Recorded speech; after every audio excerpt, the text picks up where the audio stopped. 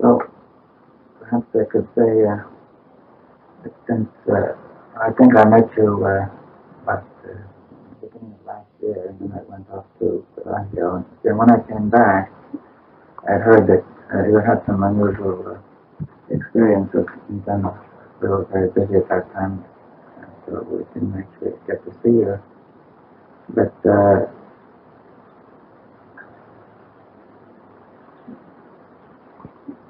perhaps we could start discussing on that line then. Well, yes, they were indeed very unusual for me. Uh-huh. And instead of telling you how I got into that,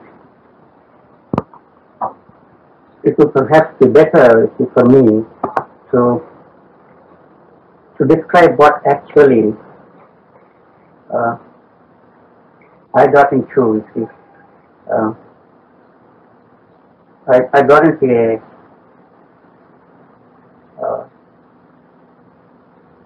a new state of being, as it were. Mr. Brian Mason was here at the time, and something triggered the whole series of changes in me. It came about in quite an unexpected way.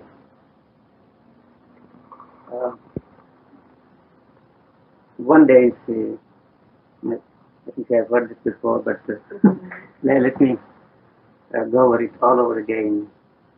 So one day I was lying here, you see, on the same sofa, and suddenly I found my body was missing, and then I opened my eyes and looked at myself. The body was intact. Closed my eyes, and then I found that my body was missing.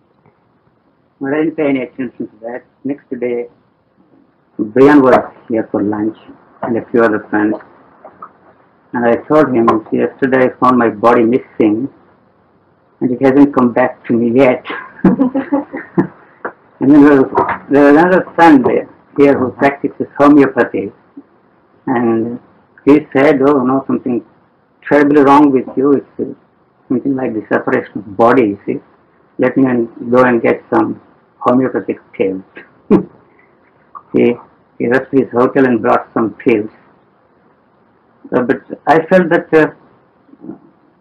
it was something more than the separation of body, And then a series of changes took place one day. I found that, my skin became suddenly very soft like a milk, And then the next day I found that my vision changed, and then my listening, and then my taste changed, and I found all my senses, 5 senses,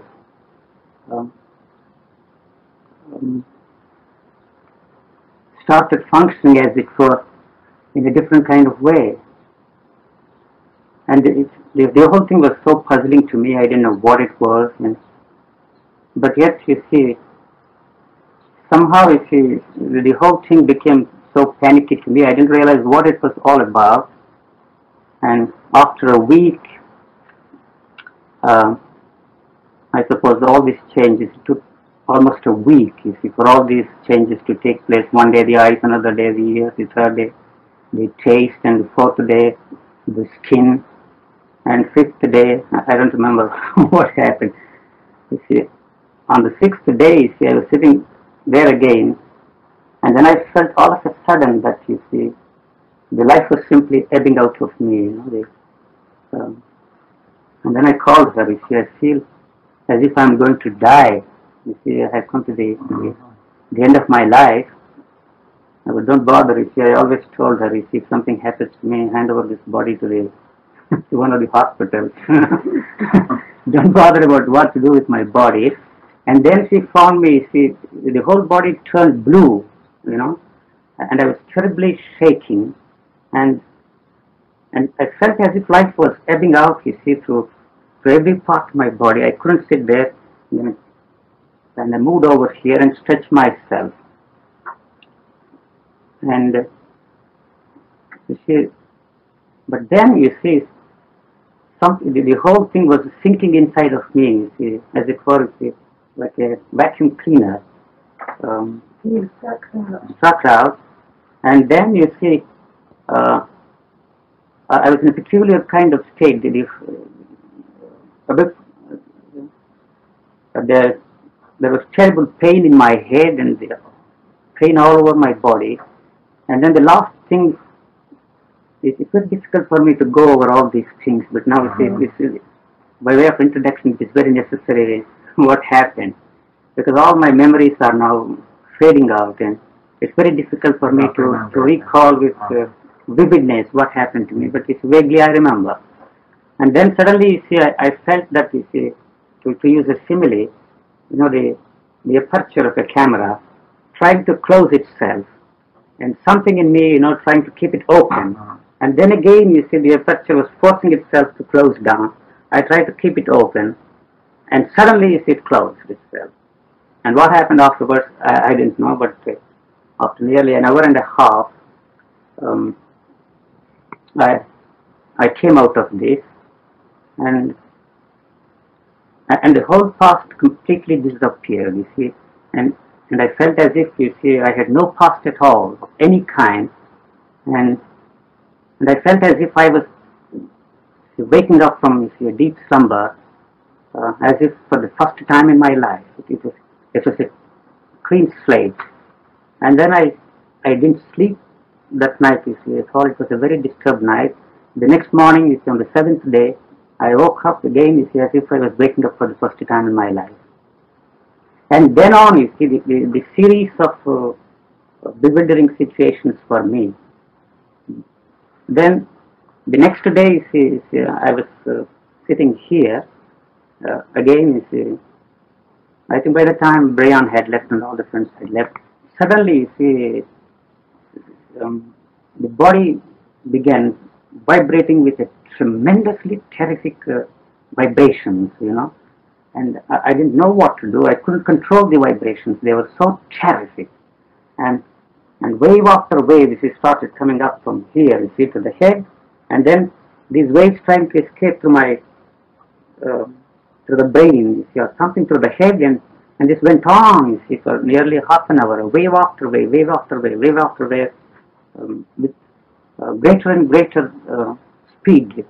And then I couldn't control myself, and yet, you see, I tried to hold on, and I called her something is happening to me, and she didn't know, and she said, you see, you can't do it by any volition of yours. Something is all right, we have to put up with this, and it went on for half an hour like that. And then I went into my room and stretched myself on the bed, and the whole night, you see, it's starting from here, from foot to head, this terrific wave after wave, like the ocean waves, it went on the whole night, I didn't know what it was. I didn't bother to do anything, and this friend of mine who practices homeopathy, he came and he brought some more pills. But then I suddenly realized there is something more to it than, you see, than the way I am, you see, interpreting these things. But anyway, you see, let me wait and see. And then, you see, the whole of this spinal column, I felt suddenly it was raw, like a wound. The whole thing is, I couldn't rest myself, you see, on the back and turn myself this way, that way. And it was such a terrific pain here. Not only here, the whole head was painful, you know. And then from that moment onwards, you see, my awareness started changing, you know, all of a sudden. So I realized that I was in a state of a peculiar kind of awareness, you know. The awareness of things outside and the awareness of things inside. That was the beginning, you see. And then I go for a walk and I see the things and I don't know what they are, you see. and I look at her, and I don't know who she is. You can't name her? No, but you see, this is started this way. The naming process was not there, you see. She goes out of this room, and you see, she's out of my consciousness. She has been with me for 5-6 years every day. As long as she is here, as long as I am looking at her, she is here. But the moment she goes outside, and she goes out, you see, she doesn't exist for me at all. The noises she makes in the other room, you see, are not in any way related to her, you see. Something totally unrelated, these two things. And then, you see, this kind of a bewildering thing continued for days and days, and this pain in the head, you know. And then I felt, you see, that some kind of a change was going on inside my body. You see, this is some kind of an awareness. You see, that every cell in my body, you see, every gland in my body was hit by something like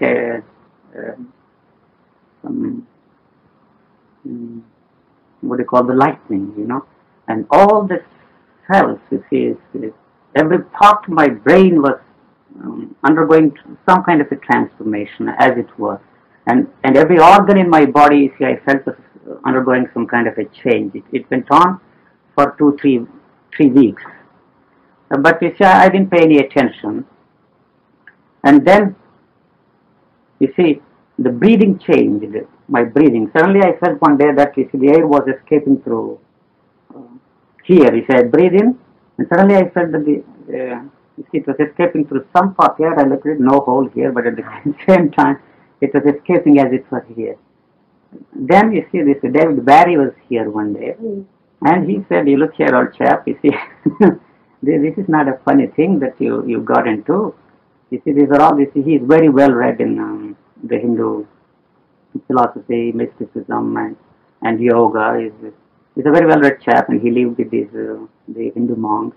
And he said, you see, you have come into an extraordinary state of being, similar to that of the religious teachers. Don't treat it very lightly." And then, you see, but I didn't pay any attention. So although I myself was a student of philosophy, I taught Indian philosophy, I lived with the monks for 7 years, practiced everything. It never occurred to me that this could be the thing which I wanted when I was young, you see, and worked hard and hard. And then I told him, you see, well, anyway, if it is so, you see, maybe it is so, I don't know. But I set out to go to New York, you know, and built up a tremendous image, you see, and the God-dazzling things, and the beauty, the grandeur, the splendor of New York City. I thought I was going towards there, and suddenly, if it is this what you say it is, I find myself in a God forbidden, even the devil's forsaken place. This can't be this thing, and then it is something as it were in me. There was nothing there inside of me. And I said, you see, this is what you have been asking for. This is only not that, you see. That was only an image you built for yourself, but this is actually the thing. And I said to myself, you see, indeed I played with some kind of a dynamite. You know, I didn't want this kind of thing. Anyway, I can't do anything about this. I have to stay with this, I told myself. And then, you see, this bewildering things continued for weeks and weeks. Everything I looked at it, you see, the word doesn't come into my mind. And I look at a rose, and then I have to ask her, what is that flower? And she says rose, and we take a few steps more, and then I ask her the question again, you see, what is that? You see, this is rose. Like a baby, what's the matter with me, you know? And with regard to everything, you see, everything I look at the tape recorder there, you see, and then the question arises in me, what is that? So then I had to ask her again, you know. This kind of thing, you see, went on for months and months and months like this. Then I said to myself, you see, what is the point in asking this question to yourself? If you see a flower, you see, just forget it, you see. There is not even a flower to me. What it is, you see, God alone knows. So why should you ask yourself, what is that? You see, what does it matter whether it is a flower or a tree or a monkey or a donkey? It doesn't matter. But you go on questioning yourself every now and then. Every time you look at, I ask, what is your name? It looks like you're living in a madhouse, as it were. And then this I couldn't contain these. You see the force of this, the energy that was generating inside of me. You see, the day after day, I felt that I couldn't possibly contain this. You see, and I must do something about it. At the time, Deskachari was here, and then I talked to him about this. He had explained to me, you see, this is supposed to be, you see, the state of being that all the religious teachers have come into, and you have come on the reverse gear. And we all struggle, work hard, and go through the mill for years and years and years. And I don't know what kind of special flowers you offer to Goddess Durga in your previous life. But anyway, you have it, and you see, and you must, you see, do something, you see, to control, you see, the escape of this energy out of your body. You come to India, I will consult my father, and he is supposed to be an authority on yoga. So then I decided to go to India, but this continued for 4 or 5 months. You did, yeah. No, here, you see, this, but I was sick, totally and completely sick. You know, I did nothing but rest inside, you see, and watching, you see, what would be the outcome of this all. And then I went to India, and he suggested that I should go to a 48-day course of yoga and breathing exercises, and also some kind of a diet restriction, you see, a very bland food, milk and rice and some fruits and vegetables for 48 days. He thought I would be able to control this, you see. Not I would be able to control this. Somehow, you see, it will moderate its effects on the physical body. And then he felt that I should go on for another 48 days. So I went on with the course, and it did help me to contain, to moderate the effects of these changes inside of me. And then you see, I am still continuing the yoga lessons. And now it is something very natural to me. So there is no bewilderment. The awareness inside and the awareness inside and outside. These are the two things that are all there for me.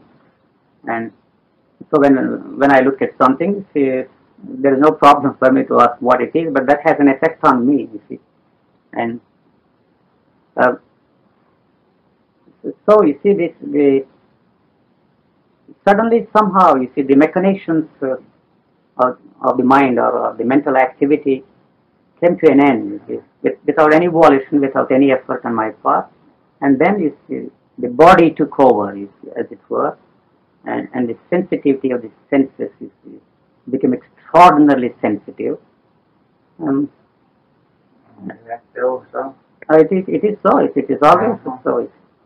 What I am left with is only the body, and there is nothing inside of me except the life. You see, throbbing through every part of the body. That is all. Yeah, so when you use the word I, But that's only a mode of communication. The first person singular I have to use. Not that there is, you see, the consciousness of the I all the time. But the whole structure has come to an end, because there is no such thing as a center in me at all. And all the reactions are the bodily reactions to the environment, to the things around. I don't know if I have explained it. Maybe we can go into it and talk about it further. You see. I don't know if I have communicated it. If we go into it further, perhaps. Maybe Yes. So, how do you know, for instance, when you're supposed to name the rose of rose, how in your mind begin to remember that it was necessary to give a name Well, for that? it's a very simple process. I can now, you see, describe that. You see the process, you know. All right, you look at a flower. You see, it is not that I am looking at the flower. The flower is looking at me. You see, the flower is looking at me because you see the eyes. You know, the eyes. As long as the eyes are open, they have to look at something or the other. If I close my eyes, then there is no problem at all. So, if there is a tree, there is a tree, but I don't look at it as a tree. You see, the color is not there. If I use the word object, you see, the communication is very difficult. You see, so when you when you look at an object, if I use the word object, the difficulty is to communicate exactly what it is there inside of me. So what happens? The object becomes you? Is that No, the object doesn't become me. But you say the word object now. Now, how to communicate this to you? See, I see you. Yeah. See, I see you, for instance. Right. I see her. Yeah. These are two different things. You see, how do I know that you are two different? That you are a woman and that she is a man? So because the light falls on you, your shape is different, your hair is different, the color of your clothes are different, and she has a different build, has a different shape, and there is a space between you. You are sitting on the sofa. Actually and factually, you are not. Please excuse my way of putting it. You are not different from the sofa. That's just a different. If I say color, you see. So it is a description. There is nothing here. I am looking at all the things here. You see, that is the. If I say that the chair, how do you distinguish? You see, the human being from the chair? See, because you are all moving. Obviously, you are animate things, and the others are animate things. Because the light is falling on you. You see, the retina. It's just like a camera lens. You see. If I turn this side, you don't exist for me. What is there? You see, the eyes look at it. If I want to, yes, I know his name, I know who he is, and the whole thing is, whatever I know, this is there in the background. If there is a need, who decides the need? I don't decide the need. The situation decides the need. You see, whether this information can be of any value, the situation.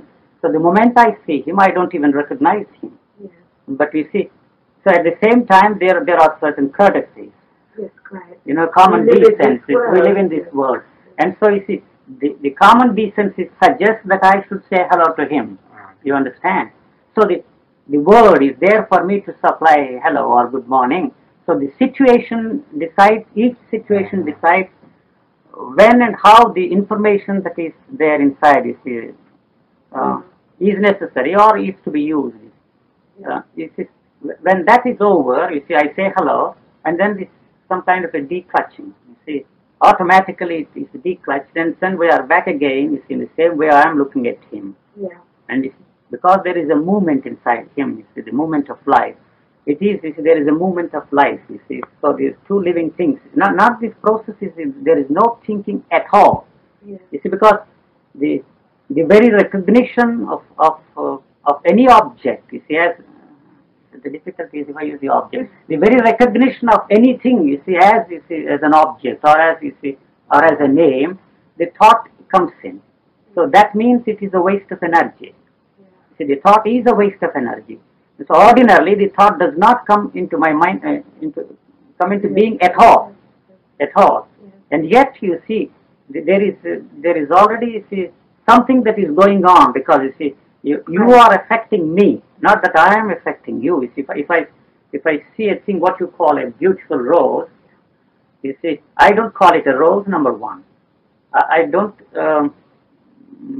know what that color is, right? And then you see, I don't even call it a beautiful thing. Maybe next to that you have very deep yellow grass flowers. The eye automatically goes to them and not to this. Because the deep colors, you see, always, you see, the eye goes straight, not the eye goes, that attracts the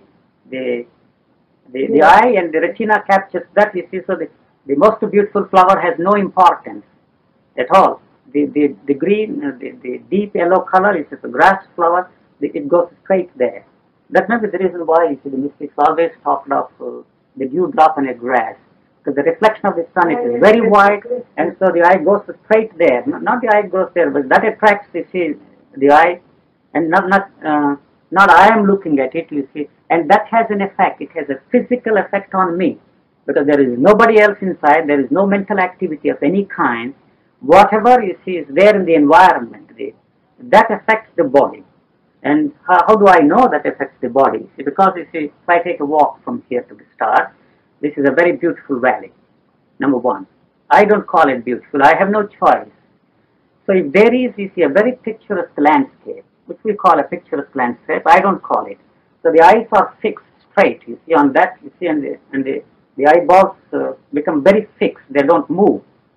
And that you see, the beauty of that landscape, or whatever it is, immediately you see, has a reaction on me because I take a deep breath.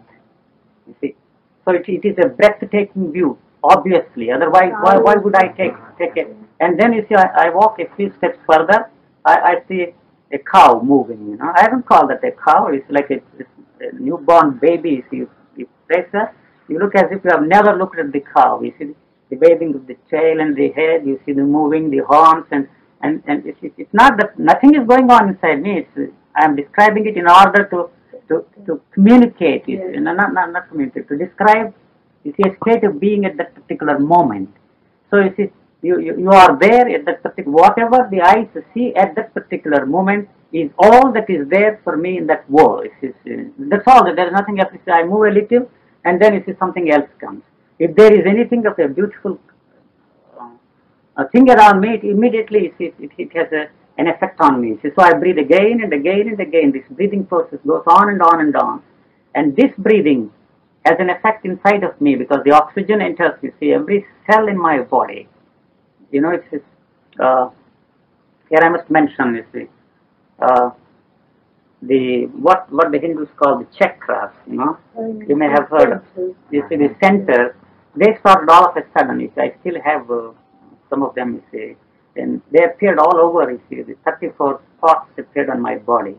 And the chakras, wherever the chakras are supposed to be, they are not chakras, but to me, the dormant glands in the body have suddenly become active, you see. What triggered this process is very difficult because when once you see this stepping out process takes place, the triggering device is already there inside of you. It's automatic, and so the triggering device perhaps has set in motion. You see, the whole process and all these dormant, and particularly here, you see. Now perhaps you can't see. The lotus appeared is here on my forehead. This perhaps is the pineal gland or the pituitary gland or some glands, the new glands, all the dormant glands. And here, the pituitary gland, Yes. all of them is by somehow is activated, and this breathing, you see, it's like a barrel pole. When it goes, you see, it takes turns like this and touch to every nerve center in my body, and I become aware of this process because you see there are 64 spots on my body. You see where I feel the pulse, not only here and here, but in 64 spots. You see the throbbing of the life is felt by. I become aware, not felt by somebody. And so you see this, and then again when I breathe out, you see the same process goes on, and the whole body is heated up as a result of this breathing in and breathing out, and then you see it produces large quantities of saliva, and so I have to swallow that saliva. The moment this saliva goes inside, you see, it generates electricity inside the body, and it goes on and on and on. Whether you look at it, an object there, or whether you listen to your music, or whether no matter what you do, I have no choices. I can't say this is I'm going to listen to something this or going for a walk. If naturally I take a walk because the body needs some exercise, and so I usually take a walk. Or if I sit here and I look out of the window, I can sit there and look out of the window for the rest of my life. It's because every time I look out, it's something new, which I have never seen before. It's every day I see this, and every automobile that's going there, it's a moving thing. If I call it thing, what it is, you always wonder, you know, the moving thing on the road. And then it's one after the other, one after the other, one after the other. These automobiles come different colors with different shades. So you can go on looking at them because there's nothing else to do. You see, at this particular moment, if there is something, you see, something to do. Yes, for instance, you see, he told me that you would all be coming here at 4 o'clock. I was ready by 3:45. If there is nothing there for me, I go inside of my room and rest. When there is no awareness outside, there is an awareness inside. And what is that awareness inside? Means you become aware of the movement of your body, the blood, the heartbeat. I listen to the heartbeat, you see, and so it's very interesting to listen to one's own heartbeat. That's possible only when the outside science Right. sounds are not there. But there is all the time this tremendous, what shall I say, this state of uh, um, silence. You know, it's not silence means not the absence of sound at all. The sounds are there, but no distinction whether somebody is playing this a piano there or somebody some screeching, screaming noise some there. You see, or the utensils noise there. They are all the same. You see, they come and hit you. See, that's all. You see, the sound is there, and when you look at it, the things are there, and what am I saying? Uh, and so, you see, I can stay in my bed, you see, and there is no such thing as hunger for me, you see, because I don't feel the chemistry of the body needs food, and so I take food at regular intervals to keep the body going. Otherwise, I feel weak. For days and days, I didn't take food at all, and I felt weak because there is no such thing as hunger at all.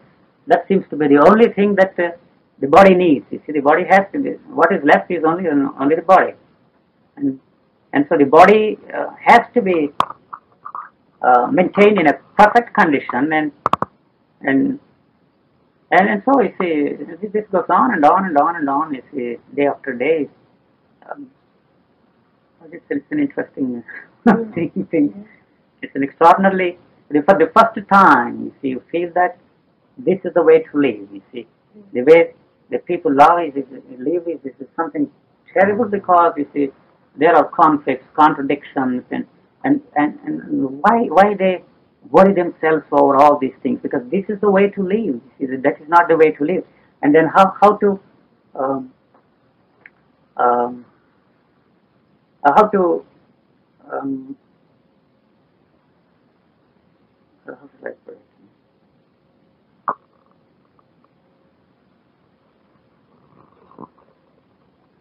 Um, why you see this, the people come with all kinds of questions. You know, when I meet friends here, they come here, they ask hundreds and thousands of questions because you see there are no questions for me at all. What has happened is, you see, um, we all sought something and we seek something. We are seeking something. It is not that you have arrived at this destination or that you have found what you have sought or all your life, but the the the search has suddenly come to an end. You see, and this is that means you see there is no questioner inside of me. I am not only questioning, not questioning what is this, what is that, what is that, and what is this, but also the so-called deeper problems. You see, what is this life? What is life? Is there any meaning in this world? In our existence, has life any purpose? Or the universe around you? How this whole thing has come into existence? Uh, the perfect. You see, all these questions, you see, are trivial. You see, because there is no questioner who is asking any questions of any kind anymore inside of me. And so why do they ask all these questions? Of course, there are basic questions. If I want to go to the railway station, naturally, if I ask, if I don't know, if I will ask somebody. These are the questions of the day-to-day existence. But there is no questioner at all inside of me. No questioner asking any questions of any kind anymore. The questioner has disappeared. Not that I have found the answers for all these questions, or it's not a matter of saying that the metaphysical questions have no answers. It's not any of those things. It is just that the questioner has just disappeared all of a sudden. By some luck, if you want to say, by accident, or how, I don't know. You see, up to a point, you can trace what happened, and then there is a leap, you see. And this leap is very difficult to describe how it happened. I really don't know why it happened and what triggered the whole the series of changes inside me. It is very difficult to um, uh, to find the missing link between the two. You see, I can only say by some luck, you see, or if you want to say, if you believe in some kind of a grace, this is by grace of whom I wouldn't know at all. Somehow, you see, the whole thing happened, and here I find myself is completely uh, a living human being living for the first time. If you well, for the first time, the living quality has an opportunity. The living quality inside of me has an opportunity to express itself in an extraordinarily sensitive way and taking in everything that is there, whatever is presented. And to be in this state of, what shall I call, awareness, it is a rub coin, it's awareness, not in the sense in which the psychologists use the word, but, and perhaps Krishnamurti says, in a state of choiceless awareness, because I have no choices of any kind. Whatever is presented to me at that particular moment is all that is there for me, to look at or to listen to. There is no need for me to close my eyes, either because, as long as the eyes are open, I see. The ears listen to the things, and if I touch something, something is hot, something is soft, and there is no body consciousness even. So this is perhaps what the Hindus call it. Sahaja Samadhi is a natural state of, and sometimes you see, this goes into a different kind of a state, as it were. Not that I live on different levels. The awareness disappears. Even the awareness disappears. That's a thing which I can't bring into being. It comes by itself, uninvited. I can't do a thing about it to bring that state into being. It is something like saying to myself, I'm going to dream a beautiful dream. You can't say. So all of a sudden, from nowhere, you see, and this kind of a thing descends as it were on you. This is the only thing I feel, that somehow something is descending, you see, on me, filling the whole being. And it begins, you see, with this kind of peculiar feeling, is the anesthetics, if you go, they give the anesthetics or anesthesia, whatever you call it. You see, the whole process, the brain becomes so dull, you see, and suddenly the whole awareness, you see, disappears, and the body becomes, for all practical purposes, it is death, as it were, because the body becomes very stiff. I prefer to lie down rather than sit at the time, because you see the eyes, I prefer to close my eyes. I can keep my eyes open.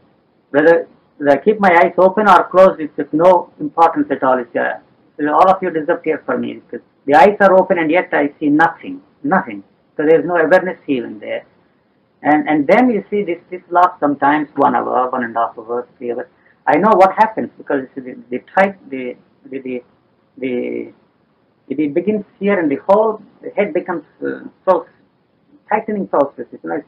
Some kind of a tightening process takes place inside, and then it is some kind of a blow up. You see, if you are off completely, nothing exists for me. Even if I keep my eyes open, they become bloodshot, as it were, and I can't see anything at all. And I prefer to lie down during that period. Sometimes it lasts for half an hour, 1 hour, 2 hours. And those who look at the body, see, they know that it is like a stone. Can you understand what happens to the body in that state? So that's the thing which I don't know at all. You see. It becomes almost very pale, it is like yellowish, bluish yellowish, and like alabaster or something like that. Really very much like a corpse.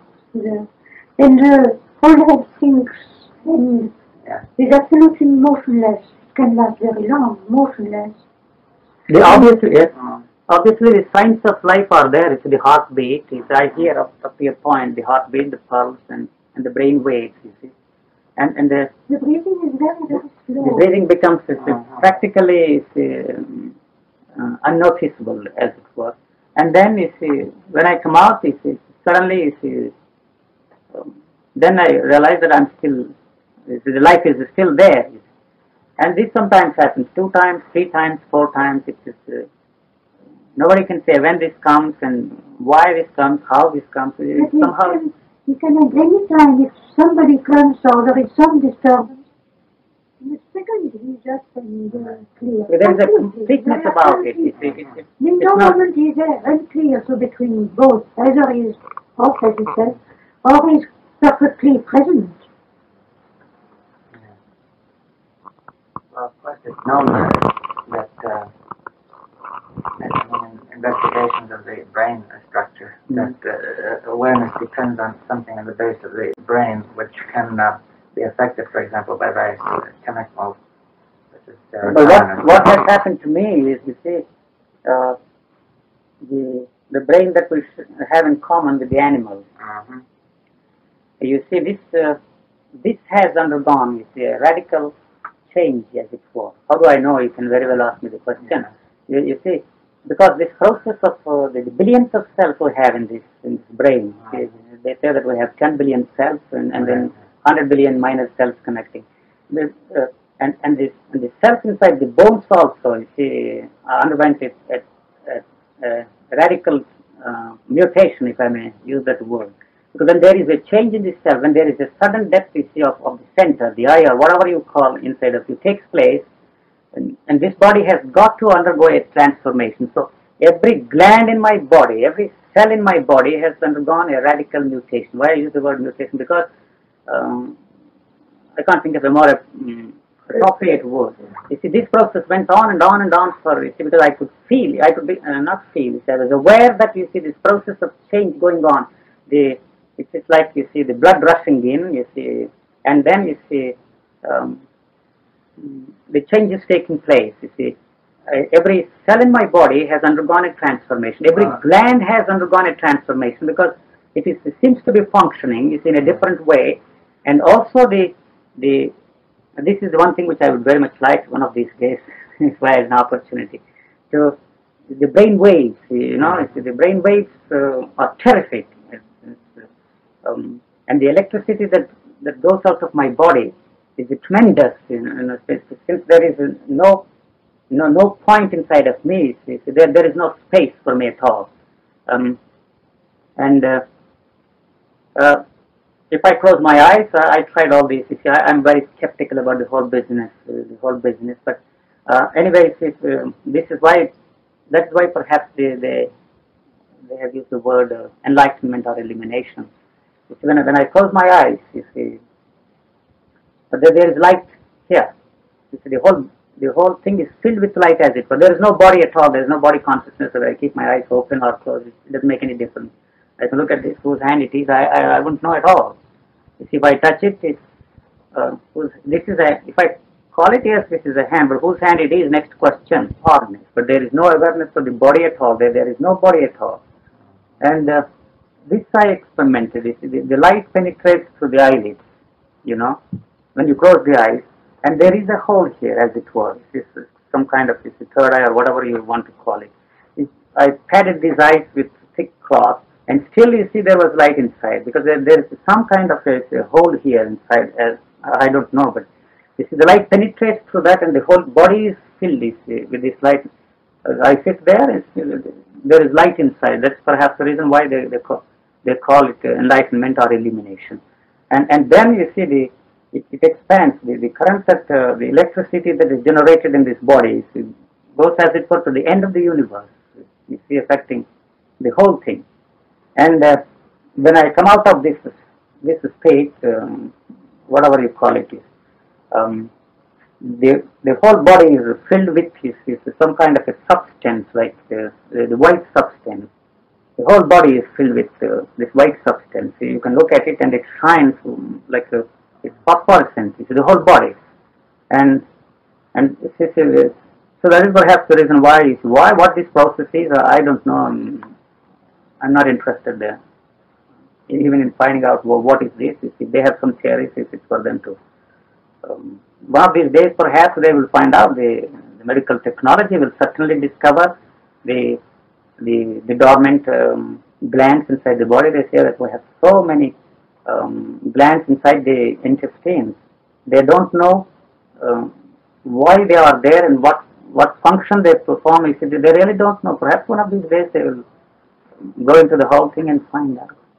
But to me it is, you see, what I am left with, if I may put it that way, is a pure and simple physical being. But yet, you see, this body is a different body. And the consciousness that is operating, if I may use that word, after all, there is no difference between life and consciousness. Life is consciousness, consciousness is life. And it's a consciousness of a different quality, Well, that is all that there is to it. But the next question is, I have no questions at all, no questions at all. And this is the way to live, you see, for the first time, you see. If human evolution, I have repeated this several times, I don't know if human evolution has any purpose at all. If it has any purpose, this seems to be the end product of the human evolution. This mutation has changed, you see, the whole animalistic content of the brain, especially this part of the brain which is common with the animal. This is my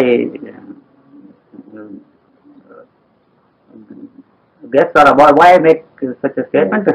This may be, you see, the reason, because you see, for the first time, you see, somehow, you see, you have become a flower. You see, you have flowered into a real human being. The possibility of the human evolution flowering into a human being is there. That is all what I am going to stress. You see, there is a state of being. This was my fundamental question. You see, I started very early when I was 14. What is the basis, what is there behind and beneath all the religious concepts we have in this world today? Is there anything at all? Is there anything at all? If there is anything at all, the people who are around me were all frauds. Frauds in the sense, I use the word fraud in a different sense. They're all mental experiences, you see, within the field of thought. This itself is I myself went through the various kinds of mental experiences within the field of thought. And when if this and so you see, they didn't have the real touch of the source, you see, of the origin of these, except perhaps one person I met, Ramana Maharshi, not this Mahesh Maharshi of the Beatles man. He lived in India in a small village. Somehow I felt that he had this somehow. It was my assumption. And the second person I met naturally was Krishnamurti. But I have always had this nagging doubt about this chap. You see, I hammered him, you see, day after day, you see, for weeks, you see. What is it that you have? You see, do you have anything at all? I'm not interested in the abstractions you are throwing at me. This is kindergarten stuff. I know all this because I have been to the mill and I know every bit of it. A bit of psychology, I have studied psychology. I know all that. I'm not interested in your abstractions, you see. This, you see, any intelligent man can do. But what is there? Is there anything at all? That was my question. Not that I have found what it doesn't matter to me. If he has it. If he hasn't, it is his tragedy and the tragedy of those who follow him. That is no more a question for me. But is it the same? You see, I don't know. Perhaps it is the same. It can't be different. What is there behind it? So there is no comparative thing inside of me. These questions don't interest me at all, whether he has it or not. So this must be the basis, because you see, of the religious experience, not experience. Experience is a very trivial thing. You see, the mind can experience the many states of experiencing, but this is something beyond thought. You see, this is a thing which the thought can never penetrate. See, that state, you see, where this action takes place, if I may use that word, action. I have no way of knowing what is happening at that time, but yet there seems to be some kind of an awareness, and there is a difference between sleep and this state. There seems to be some kind of something is aware of something else. You see, the Hindu religious thinker said the immensity is aware of its own immensity, or that is aware of that, and I would call it the life is aware of itself. He said something is there, but the thought can never penetrate and say what it is. And to talk of that state is when I come out of it, there is a tremendous state of relaxation. You see, the whole body is in a state of relaxation, which you can call it bliss, love, truth, God, reality, or anything you like, but it is not that. You see, because there is nobody who is looking at it and who says, hey, here if I want to get a word, you see, I can bring out the word and say that this is a microphone. Or I can look at it and say, this is what is there, the awareness inside of me, you see, how the air is moving inside of me. But this thing, I have no way of finding out a word to communicate and tell you what that is. If I use the word bliss, it's not bliss. Perhaps it is bliss.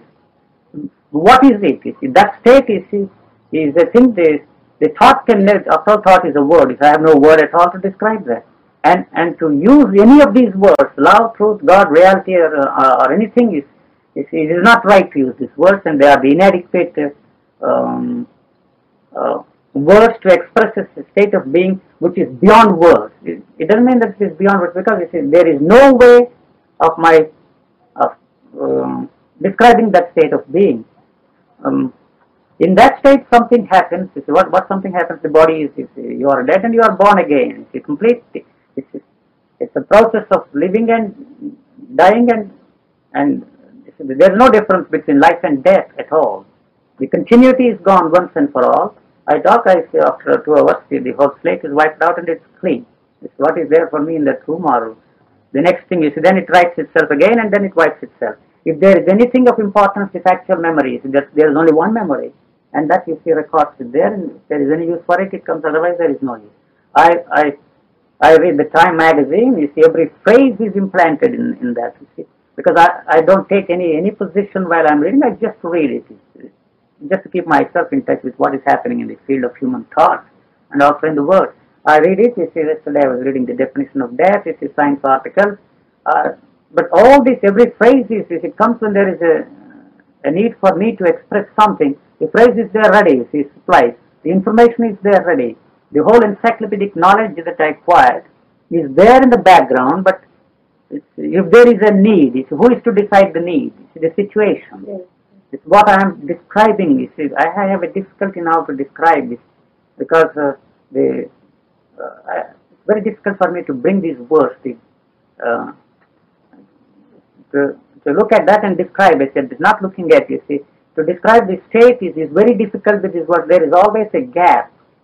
You know, so it's looking and it's describing, and then you see the next word. It's not that I am struggling, or not that somebody is trying to bring out or anything. It has to come out of in its own way, the word, to describe the awareness inside of me in this particular moment. That seems to be the Are you aware of time? Time. There is no time. There is no space at all. These are all bold statements, because the thought is time, and there is a thought. You see, there is time. There is, because with as long as you see, I'm aware of the things outside, there is a space. Yes, I'm looking at the things. They are spaced in their own way. Because I have a vista vision now, you see, as it were, I see much more. The eye takes in completely the 100%, and they say, the ophthalmists say that the eye cuts out 98 and lets in only 2. But now it is, since there is no choice of any kind, you see, so it takes in the whole thing, as it were, and I have a complete vision, but not behind. You see, if I want to look, I have to turn the whole body, especially when the eyes are fixed. You see, I can't look down at, on my own body, or you see, there I can, now I can't see, you see, so I have to turn this side. And this is the only time when I'm aware of not that I'm aware of the space. There is a space often by itself. It's not because of there is somebody who is looking at it. When there is, you see, when I want to recognize this Palace Hotel, there is a space. You see, the dot has come in and there is a space. If I close my eyes, there is no space at all, because there is no center here at all. The light is part of the whole space. To say that I am the space is not correct. Because the light inside is, it has no frontiers. You see, it has no frontiers. I want to explain this simile again. May I take that lesson? Yes, I want that. This I explained to you the other day. You see, the concept. You see, this is the social consciousness, or the mind of the whole world. You see, and this is the enclosure. This is the eye which I have built through not generations, at least from the beginning. It's like a baby. You say, this is a microphone, and she repeats it. Next time, and she sees it, she repeats it. This is microphone. That is how you see the whole the word structure is built up, and also they say, you see, but every cell carries the cumulative knowledge from generations. It's going on the 14 million years of past, it is there in this individual. So this wall is the eye. It's a very difficult thing to break it. If you loosen one brick, you see, immediately you put a plaster and and you close it. This is actually not different. The human mind or the human consciousness or whatever you call it is not different from the social consciousness. And so somehow by some process this knocks itself off. I can't do it. The more effort I put into this, you see, the more methods I use it, the more difficult it becomes, because this is a strengthening factor. If somehow, you see, this structure collapses once and for all, what is here is outside. But this explosion, this is not an ordinary thing. This is something like a nuclear explosion. You see, it's of a terrific nature. When this explosion takes place, naturally the whole human consciousness as a whole is affected by this. Why do you make such a bold statement? You may very well ask me the question. Because I feel that, you see, this every time it's not once that it takes place, the explosion, it goes on. It's a chain reaction, series of explosions. Every now and then they are taking place. And then you see the fallout is affecting the human consciousness. This seems to be the only way we can affect the world, you see, by bringing about, you see, a structural change within myself, not through any other process. You are not going to change the world at all. This is bound to be a very microscopic effect on the world. And similarly, since the enclosure is not there, it's, the whole the whole space. It's not that I am the space. To say that I am the space is an absurd thing. And so this seems to be, there is no separation between, you see, the things, whether I keep my eyes open or closed, is the material. What is the difference? Because these are two holes here, looking at things, looking at what? You see, looking at, but if there is a need for me to that is the Gestalt Palace Hotel. You say, or if I want to go to their home, I know. It's not that I don't know. You see, why you want to go this, what purpose, these are all, you see, of no importance at all. And so, you see, for the first time when the thinker has no existence at all. You see, he's an artificially created, built-up thinker. He has taken possession of the body, you see, and he has dominated for years and years and years, and so somehow he has been displaced. He is not there anymore. And what we are left with is, you see, this and the thoughts. The thoughts, you see, how do you become aware of the thoughts? What is thought? As long as the thinker is there, it is impossible for you to look at the thought. Impossible. Because the thought splits itself into two. One thought is looking at the other, one image looking at the other, you see.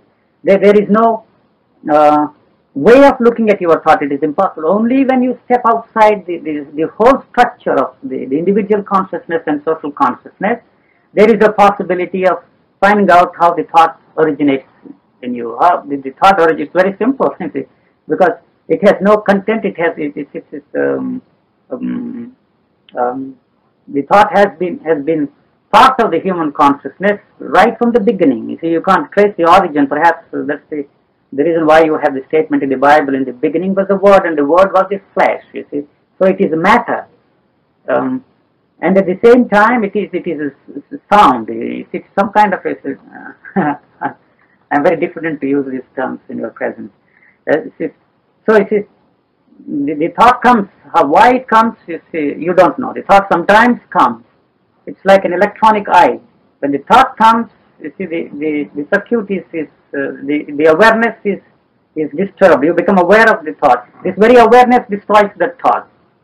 So you see, there is no scope for the thought to take roots there and you see, bring the thinker in, unless there is a need. You see, that situation decides. You see, how long the thought is necessary and what part the thought can play. Otherwise, you see, sometimes for no adequate reason, from somewhere, it's not here. The brain is not there. So they come through, as it were. Let me qualify that. So the ears, because the thought is a word and word is a sound. So this sound has been in existence through centuries.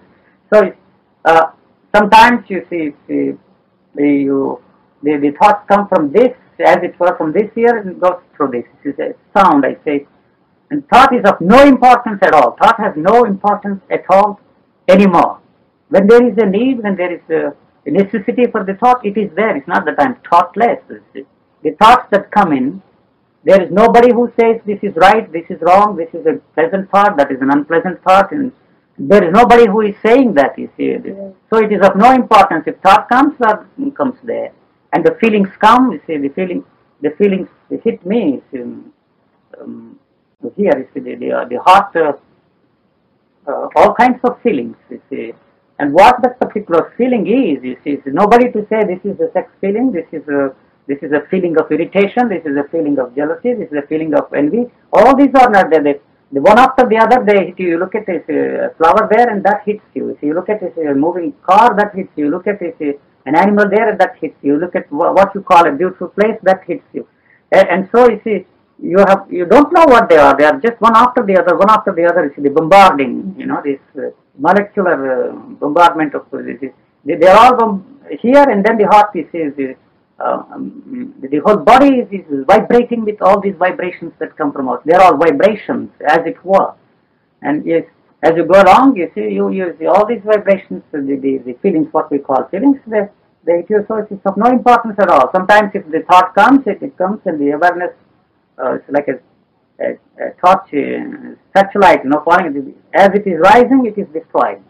If any of these old memories of mine, you see, try to penetrate. Sometimes these old memories come, and so you see, you become aware of that. You see, this is a nasty thought. You see, you head towards some individual, and so you see, when it enters, you see, the awareness watches that, and then you see the whole brain cells become so tight here. The thinker is here, not here. The words come here and go away, but the whole tightening process takes place inside the head, and it has no place anymore to take its root. It's gone. So the thoughts come and go. Sometimes there are no thoughts. It's like, you see, the electronic eye, they come, and the moment they come, you see, it's a simultaneous process. As the thought comes in, the awareness also is disturbed, and at the same time the awareness destroys the thought. It is a quick process. So it is of no importance at all. It's of no importance at all. I don't think that is the main point, because you see, a thought coming in which disturbs the mind and builds up. Yes. And you could discuss the question of the root of thought. You say you don't know, but you see, I don't put that question to myself, because you see, it's all right if I put my questions. No matter what question you ask or anybody asks, you see, first I start with a state of not knowing. I really don't know. Any question, what is mind, if you ask me, see, for me to get up on a platform and talk about mind is one of the absurd things. It's because what is mind? You see, somebody asks me a question, because there is nothing here. There is no, I don't know. That's a silly. Why do you want to ask a question? What is mind?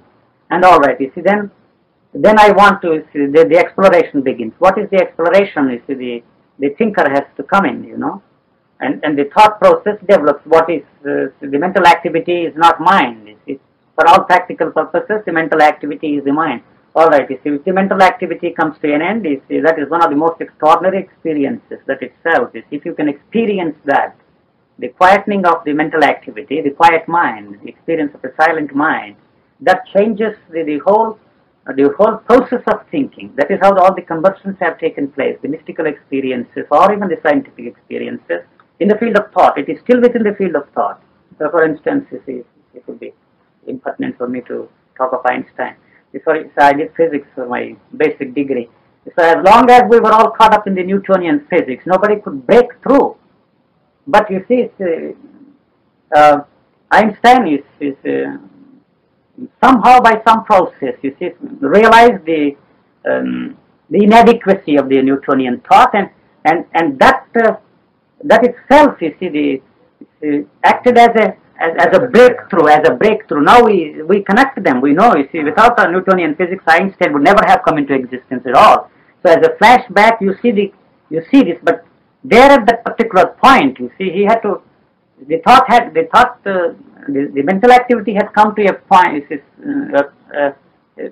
the end, as it were, but not actually. But again, it caught that experience and created the thought structure.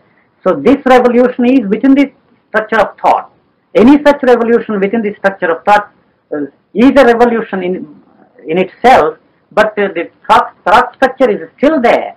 You see, that is a mystical experience or an epoch-making scientific discovery. They are the results of, and which brings about, you see, a change in character, the conversions, all the conversions we have in the history.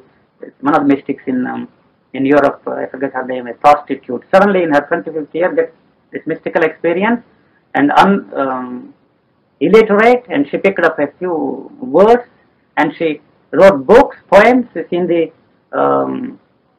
language of the streets, and which was the basis and inspiration of Dante.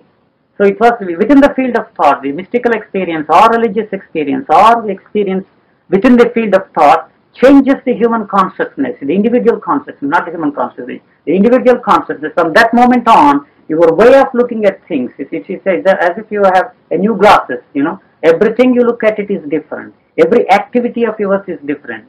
Every movement of your thought is different. It has undergone a change, a radical change, but but still within the field of thought. So the mental activity bringing the mental activity to a quiet, to some kind of a silence is not the end of it. You see, although that itself can perform a miracle. That's the first loosening of the whole process of this structure. The first loosening process, and then you see the memory of the brain cells. Every cell has a memory of its own. The nerve ends, the whole human body, you see, has to change. It has to become silent. In this case, the whole thing is silent. Every part of the brain cell, all the 10 billion, 100 billion cells, they become silent because there is a tremendous silence. This silence is of a different quality and of a different kind. It's not of the mind at all, not within the field of thought.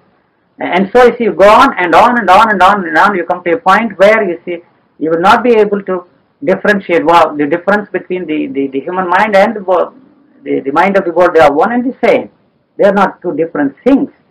But for purposes of convenience, you see, we have created this enclosure, and we have a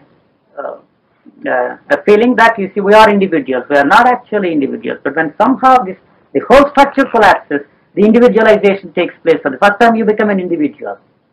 You become an individual. Individual means you have become a flower. And since there is no thought structure anymore, there is no I anymore, what is left with is the body. And what is inside the body is this life. You see, this life is not different from the creative life. And this is the creative energy. You can say all these words, but the creative energy that has created the whole universe. This is going into the field of mysticism unnecessary. It doesn't mean anything at all. So I come back to the same point. After all this going through, exploring this, I come to the same point and ask myself the question, what is mind? And so I have no answer. There is no question. The question has disappeared in the process. So if in this process, if I am able to bring somebody else also, you see, along, and put him in that state, you see, of not knowing, if I can, it's a very difficult thing, the trick can work, otherwise so answering questions seems to me of no importance at all. But yet, to find out, I think I have explained this, how the thought originates, the root of the thought. The origin of the thought is a thing which you don't know at all. No, you don't know at all. Somehow it's there. But that is a part of the consciousness inside. You see, the life itself. You see, the brain mechanism has this. You see, seems to have this as part of its being. That seems to me. I really can't give a satisfactory answer to that. I really meant it was not the question of the origin of thought, but the question of why. See, what is the origin of the continuity of thought? There is no continuity. Yeah, but we see, you say that the awareness wipes out the thought when it starts, but you say if it doesn't wipe out thought. So that means the I is there. If the I is there, yeah, he carries on. You see, he brings more and more and more and more thought. Since this I is now, this thought is incapable of bringing the thinker into existence. You understand? So before that happens, you see, this gap, this thought disappears. So it's the awareness. It's like, you see, in the airports you have these doors. You know, the moment you set your foot, the door opens. Yeah. The thought comes.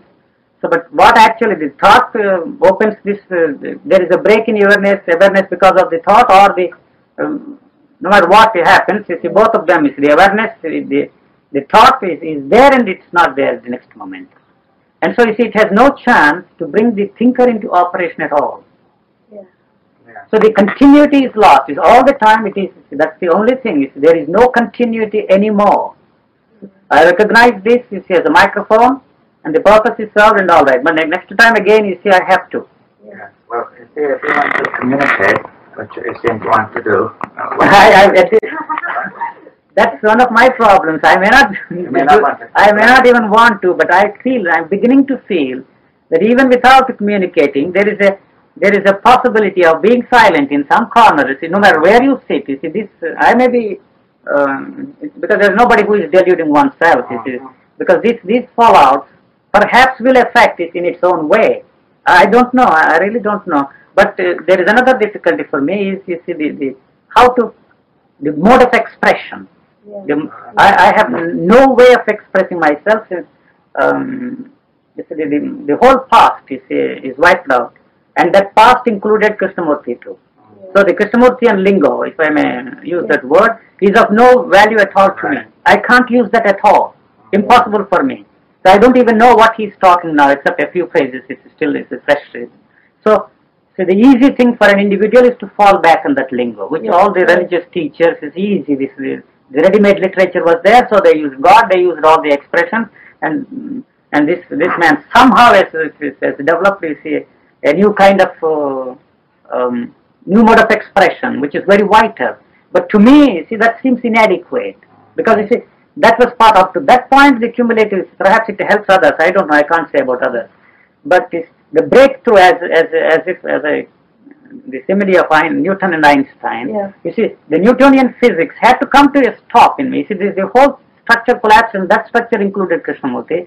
So I can't use any of those things. And how am I going to create new words? I can't create new words at all, because I have to use the inadequate words that we have. There are different structures of ways of reading language. You see, the point is that the same words can function in different structures, you see, in different forms. Yes. So, you see, if you wish to discuss, you see, in other words, you are talking. Yes, I'm sorry. Yes. So therefore... All right, yes, no, I think I said enough. No, I didn't mean you shouldn't talk. I only mean that, therefore, you want to... I take it that that some communication... No, it would be very interesting to find out. You see, perhaps, you see, the questioner always helps me. One who comes here, he has to bring me out. Now, I can't come prepared. This is what I am going to talk. It depends upon the person I am talking to. Yes. And one of the difficulties I have is most of the people here are full of Krishnamurti's ideas. And so I'm always confronted with this. Or if you go to India, they come with this, the Hindu, the technical terminology, the whole thing. So I'm always, so they have to bring me out. Maybe perhaps in this process something will come out, I don't know. Not only here, but in science and in all other places, it is necessary to change the form of the language, which doesn't mean use different words, but I'll go into it. You see, just as an illustration, you see, you described something which I would put in a slightly different form, which is to say that thought comes in, or memory comes in, where the situation shows it to be relevant. You see, that you see, if we consider this notion of relevance, the difficulty is that our thought tends to come in when it is not relevant, you see. Therefore, that is why we are in a state of confusion. No, I don't quite get it. Would you please? Yes, you see, I want to say that we want to bring... See, let me try to say that this notion of relevance will help us to communicate. Yes. Now, see, let's go to Einstein just to begin with. You see, now what Einstein saw was the irrelevance of the Newtonian conception of space and time. At least beyond a certain point, it ceases to be irrelevant. Now, people continuing to work with those conceptions were continuing with what is irrelevant and thus producing confusion. Do you see? Yes. Do you follow me? Yes, I understand. All right. Now, so Einstein saw this is irrelevant. Now, when you see something as irrelevant, it drops away. It becomes ineffective, you see. Now, that leaves the mind free to see what is relevant. So Einstein saw another notion of space and time that is relevant. But of course, now people working with Einstein's notions are carrying them beyond the point where they are relevant. Yes, there will come another man. There must be come again. Another man, yes. You see, so and in fact, probably it's irrelevant for anybody to try to continue Einstein's work at all, you see. Yes. That is, this is a mistake, as it was a mistake to continue Newton's work. Yes. You see, now the point is, so we see that first of all, in the content of thought, there is something that may be relevant to a certain situation, which you have remarked upon, that it may be relevant to know the way to the station. Yes. Now, therefore, thought comes in where it is relevant. You see, if I make a description, it will be, say, of the mountain. It is relevant to the mountain, but not to this, you see. Mm-hmm. So, therefore, you will recognize the mountain from the description by seeing where it is relevant. Now, you cannot analyze what is meant by relevance. Yes, yes. But now, fine. So, now, the next point, you see, is to go on from the notion of the relevance of particular content to another notion, which is that whether our ideas of relevance and irrelevance are irrelevant. Yes. You see, that when our thought is conditioned, then it is conditioned to give irrelevant judgments of relevance and irrelevance. Do you Yes. see? And this is where it begins to go wrong, because we take all sorts of things which are irrelevant, and they're taken as relevant. Now, once you take them as relevant, then it is confused. You see, it's confused to assert what is irrelevant. It is confused to deny what is irrelevant. You see, to deny. So whatever you do about it, even to say it's wrong or it doesn't exist, is confused. You see, that is, whatever you do about the irrelevant brings in confusion. All that can be done is to let it drop. You see, and now, so I think you see the first point is, as I see, thought has gone wrong in bringing in various irrelevant things, say, such as irrelevant gratification, Yes. or irrelevant continuity, irrelevant security, and so on. Do you see that now this, when it comes in as irrelevant, it seems to disturb the brain. Do you see? I say it disturbs the function of the brain, so the brain is not clear and it cannot make judgments of relevance and irrelevance. So it makes a trap. Do you see that once you have an irrelevant thought, it disturbs the brain, say, like here, and then the judgment goes wrong, so you cannot see that this thought is irrelevant, and therefore it seems relevant. Therefore you continue it. Therefore you continue to disturb the brain, and you go around and around in a circle, but it gets bigger, you see. Well, now, so what you described, you see, the question which I wanted to inquire into was where this malfunction of the relevance judgment comes in. Do you see?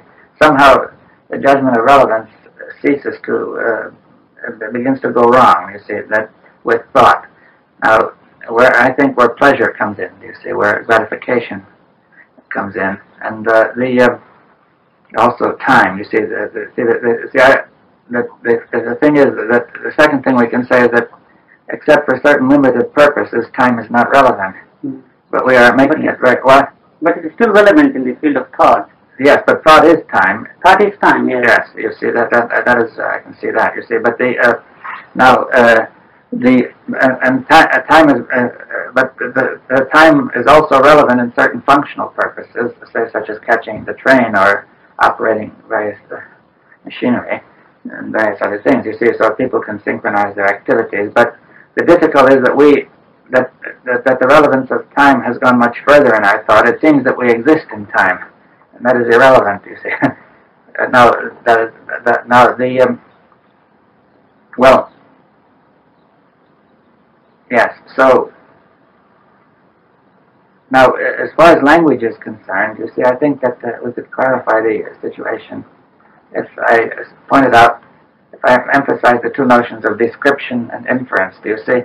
If we make a description, say, from perception, and we may make inferences from that description, they mix up. Now, I would say that all science, or everything, it deals fundamentally with description and inference, but the mistake has been made to assume that it deals with it describes what is, you see. Now, you see, for example, people felt that Newtonian time is what is, Newtonian space. That made it very hard to change it, you see. Then Einstein came in with another conception. Now people begin to feel that is what is. But you see, if we say all space, all time, all descriptions of matter are descriptions, and then, you see, that does not commit us to say that is the way things are. Now, then the description is relevant, you see, or not, to a certain situation. You see, a certain situation may call forth a certain form of description, which is relevant, but if we extend it too far, then it will not be relevant. One can perceive difficulties or confusion, and the description will drop away, you see. Now, so it seems from what you say, you see that. You see, or at least before we go into that. You see, Go ahead. No, go ahead. Go ahead. you see, the thought, the pleasure content of the thought is gone once and for all. You see, and so that means the pain also is gone. That means the whole structure is gone. The sex is gone once and for all. You see, so it's impossible for such an individual to have sex anymore. You see, that is how sex also is a pleasure. You see, and along with it, all the whole pleasure content, not because you see of your desire to practice abstinence or continence or celibacy. It's none of those things. The sex becomes an impossibility because the pleasure content is once and for all gone. Not only if you knock off the pain, you can't just you see wipe out pain without touching the pleasure. One cannot exist independent of the other. So the content of pleasure or pain in the thought is not there anymore. What is left is only is an immaterial thought. I don't know if it makes sense. But with regard to this particular thing, sex, there is this question of reproduction. Now, because you see the glands, the sex glands, you see, have to function. Yes. But without the normal function of the sex glands, your thyroid will be affected and you become a demented person. But that sex energy is, after all, that is the energy which I am talking of. That energy is sublimating itself, and that's the one that is going into the brain cells. Instead of the downward direction, you see, it is going upwards. So that is the creative energy. If I am talking of the creative energy, it is the same creative energy that is inside of you, is now is undergoing a process of sublimation, as it were. And apart from that, you see, all the other glands are functioning. The feeling which we call sex feeling is not recognized as a sex feeling, number one. But perhaps she meant that more like, isn't it a duty that there's, not a duty, I just speak, very loosely, a duty that the race should reproduce. Is that the duty actually? I don't know, I'm only trying to understand then why are we producing that? Did you mean that? Well, I wouldn't have used the word duty because I think this is such a loaded word. Well, I said I'm supposed to speak very loosely. Perhaps if I may say in a different way that, of course, one doesn't know whether reproduction can't take place in another mode other than bisexually. I mean, it could, heterosexually, that there could be another way, a bisexual way. I mean, that is very simple animals and plants. There can be another way. So one doesn't know. I mean, it may not be a necessity in some future time of the human race. We don't know. At this moment we function in this way. So I don't know, but I mean at this moment that sex is necessary for the reproduction of the human race. Yeah, that is a statement of the mind, mental, you see, the eye. See, to make a statement whether sex is necessary or not, is you will find out for yourself when you step outside the structure of the eye. As long as you see your... No, but purely on a biological level. Well, what do you know of the biological? Well, this is what I say. We don't know what can happen. Biologically, it becomes impossible because, you see, now that the senses are operating in a different way. Let me explain. You see, I hold the hand of this woman. Yes. First, she is not a woman to me. Yes. You see. So I don't name her, excuse me, but this has to... Well, it doesn't matter. I have to deal with this subject, you see. Yes. So this is, first, she is not a woman to me, see. And that will upset her, this statement. Not that I am making a statement. In order to explain, you see, how this is not a possible thing. First, she is not a woman. Yes. You see, there is no difference between, you see, she or the child or the awareness is not there. All right, I hold there is only softness. That there is something, here there is no pleasure content. Yes. There is only a touch, the soft touch and the hard touch. Yes. Not that I feel all the time. You see, there is an awareness that this is a soft, all right. That there is something more than that, you see, more pleasurable than that, you see, to embrace that lady. Nobody inside of you is suggesting further and further and further. You see, kissing is more pleasurable than you see, embracing a woman. All these, you see, the continuity is not there. This is what I am saying. When once the continuity is knocked off, somehow, there is no continuity. Yes. So each time there is, you see, a gap, you see.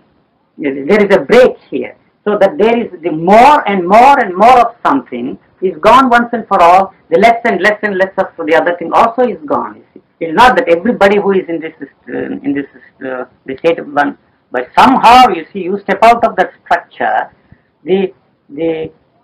Since sex is one of the pleasures and an extraordinary pleasure. Then can there be reproduction without any pleasure? That's what I'm saying. That's what I'm suggesting is that is the question of the mind. You see, I ask you, for instance, all right, if you are really interested in the procreation of the generation, and sex is intended for the procreation, why the hell are we producing these birth control pills?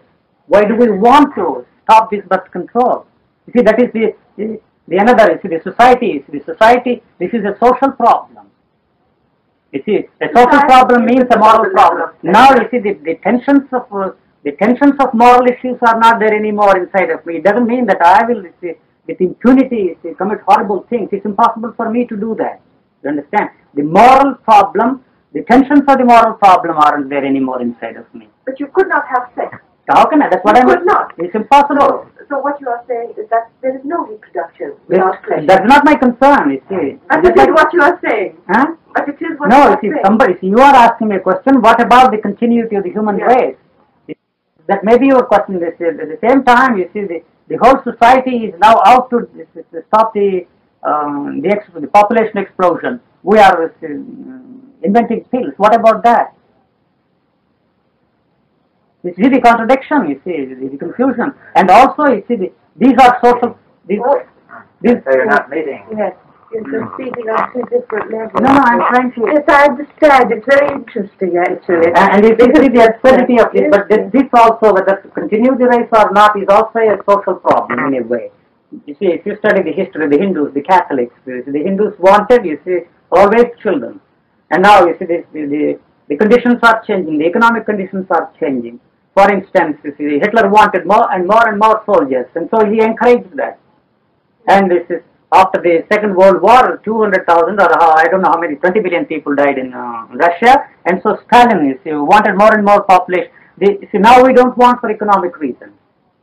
So these are all the problems and the questions of the human mind. You see, you are really saying, why do you want to reproduce the human race? That is, no, I'm not saying anything. You're not? I'm not saying anything. I'm just analyzing the problem for you. For me, you see, all problems, you see, with all pleasure, there is no such thing as pleasure for me anymore. There is an enjoyment, you see. When I eat food, there is an enjoyment.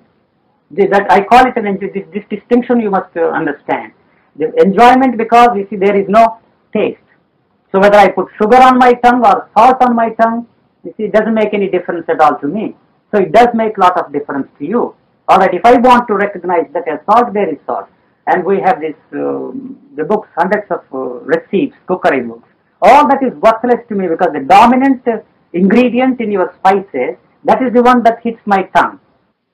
You see.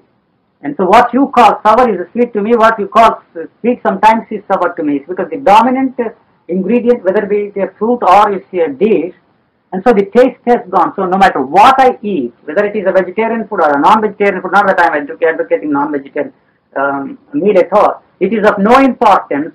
I am not putting ideas into my stomach anymore, whether this is healthy or unhealthy, and so it is not secreting any wrong juices anymore because there are no ideas. When I am eating, there are no thoughts at all because I am not recognizing anything at all, whether this is sour or sweet or sour.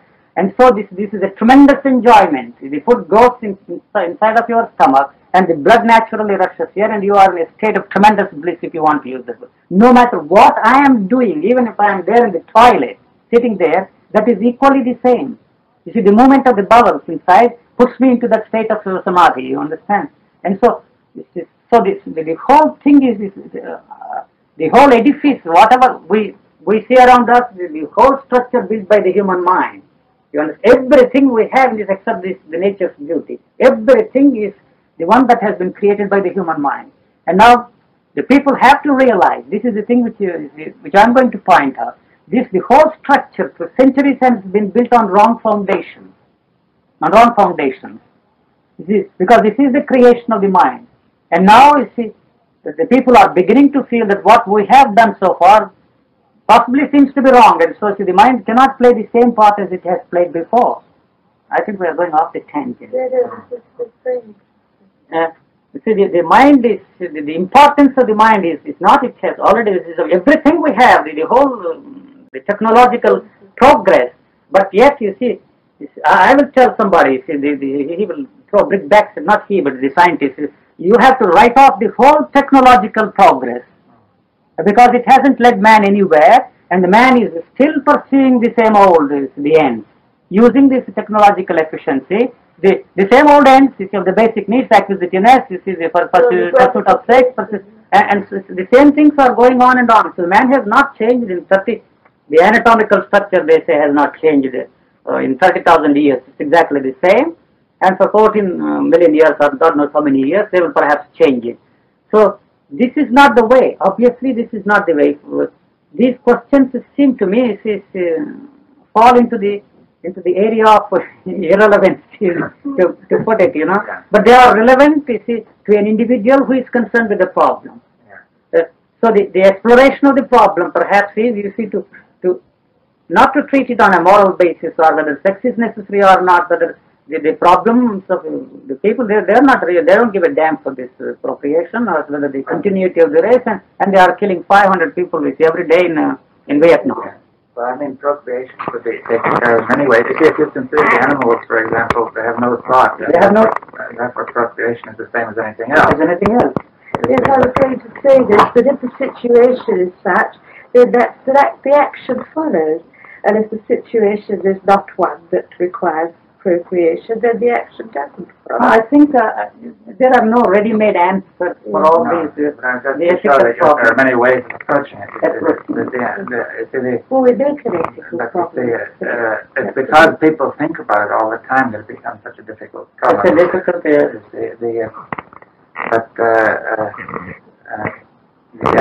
No, see, we come back to this point of the relevancy. See, I'm really interested. Perhaps you'll be able to help me. Because I'm broken. If somebody asks me a question, how am I? See, I have come to the point that Krishnamurtian approach is irrelevant to me as far as I'm concerned. It has relevancy, you see, to some people. To me, you see, like the Newtonian and Einsteinian, there is, you see, the difference, you see. So, I am at the same time, you see, not anxious. I do not want to create the irrelevancy again, without creating the same kind of an irrelevant situation. It was an irrelevant thing for me, otherwise I wouldn't have broken away from that, you see. I could see the irrelevance of that to me. So that structure collapsed. But at the same time, I must be alert, you see, not to create. I think I'm bound to create. The moment I try to communicate this, you see, it creates in itself the irrelevancy of the whole thing. The very desire to communicate this. That's the point. I think that you have to discuss this whole question of language. It's not just a question of semantics. No, I meant more than or even linguistic. No, but I meant that language is an action which goes beyond words. You see, as we talk, we have not merely the sound of the words and their content, but also the nonverbal effect. You see, language produces adrenaline. You see, it produces excitement or depression and meaning and so on. You see, so if we consider the whole of language, it's an extension of the whole of our activity, which is not separate from the nonverbal. There's no separation between the verbal and the nonverbal, except in words. That separation is purely verbal, because words are also part of our nonverbal action. And the question is whether our words are in harmony, whether our verbal action is in harmony with the whole of our action. You see, the difficulty is that our verbal action has got out of harmony with the whole of our action. And this is where we're coming into trouble. The form of our words, the form of our language, if I distinguish form and content, you see, the content of our language is what we're talking about, and the form is not merely the rules of language, but also the informal form, which is changing every minute, you see, which includes also the situation in which we are sitting around and so on. Now this informal form of language has to be in harmony with the content, but it gets out of harmony. You see, if somebody shouts, "Be quiet," you see, you have disharmony between the content, which is silence, and the form, which is making a lot of noise, you see. And so this is what has been happening in our language, that the form of our language is not as out of harmony with the content, and this creates an irrelevant form of thought, which has all these problems in it. Mm. You see, so if you were to start to make a language, once it began to fix the form, you see, then that form would cease to be in harmony with the content that has to be said, and then it would start up this trouble. So I think once there is this disharmony, it produces that state of troubled thought, which is trying to solve a problem, and which never stops, you see, which builds up. That, you see, the thought takes root, as you put it,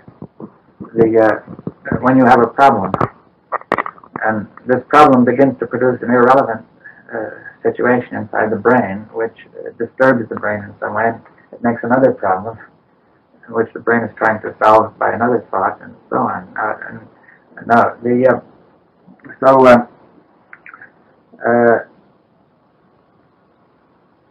Yes. So I think that what we have to do, you see, is that watch the form of our language, and the form and structure of our language are determined by judgments of relevance and irrelevance, not by the words, but by judgment of relevance and irrelevance, you see. If the self is judged to be supremely relevant, this helps keep us in that state. You see, a form of our language helps keep the state of mind in the form of the self, or the observer. And you see, the subject-verb-object form does that. It says, I do this, I see this, which then creates the image of I looking at this. You see what I mean? So therefore, we have to see the irrelevance of this whole form. See, we can't change it immediately because it would take many years to change the way we use words, but one can change the relevance of these forms immediately. And now, so if we watch our thought and our language for its structure of relevance and irrelevance, I think that we can avoid introducing irrelevancy. You see what I mean? May I say something? Yeah. I don't think you see my difficulty. First, you see, this is the problem which I am facing every day here. So many people come. And first, the problem is an artificial problem to me, because I have no problems at all. Understand? The problem is an artificial problem to me. Which problem? Whatever the individual asks the question, any problem, you see. Let's agree on that. Just let me go slowly. Yeah. That is number one. Yeah. And the second difficulty is, you see, to think out the problem with him. And the way, you see, this I must also explain. I am speaking, you see, the words. Because the speaking ability of the human being is one of the 10 senses. This is one of the senses. There is nobody who is speaking. The words simply roll because of the vocal cords in me. So every time I use a word, you see, it's not a conscious effort on my part to use the word. You see, the challenge, and there is a response, not a reaction. There is no reaction. That question is a challenge to me. You see, I'm very sexual. What am I going to do? It's just an example. Or you see, I want to solve the human problem, the world problem.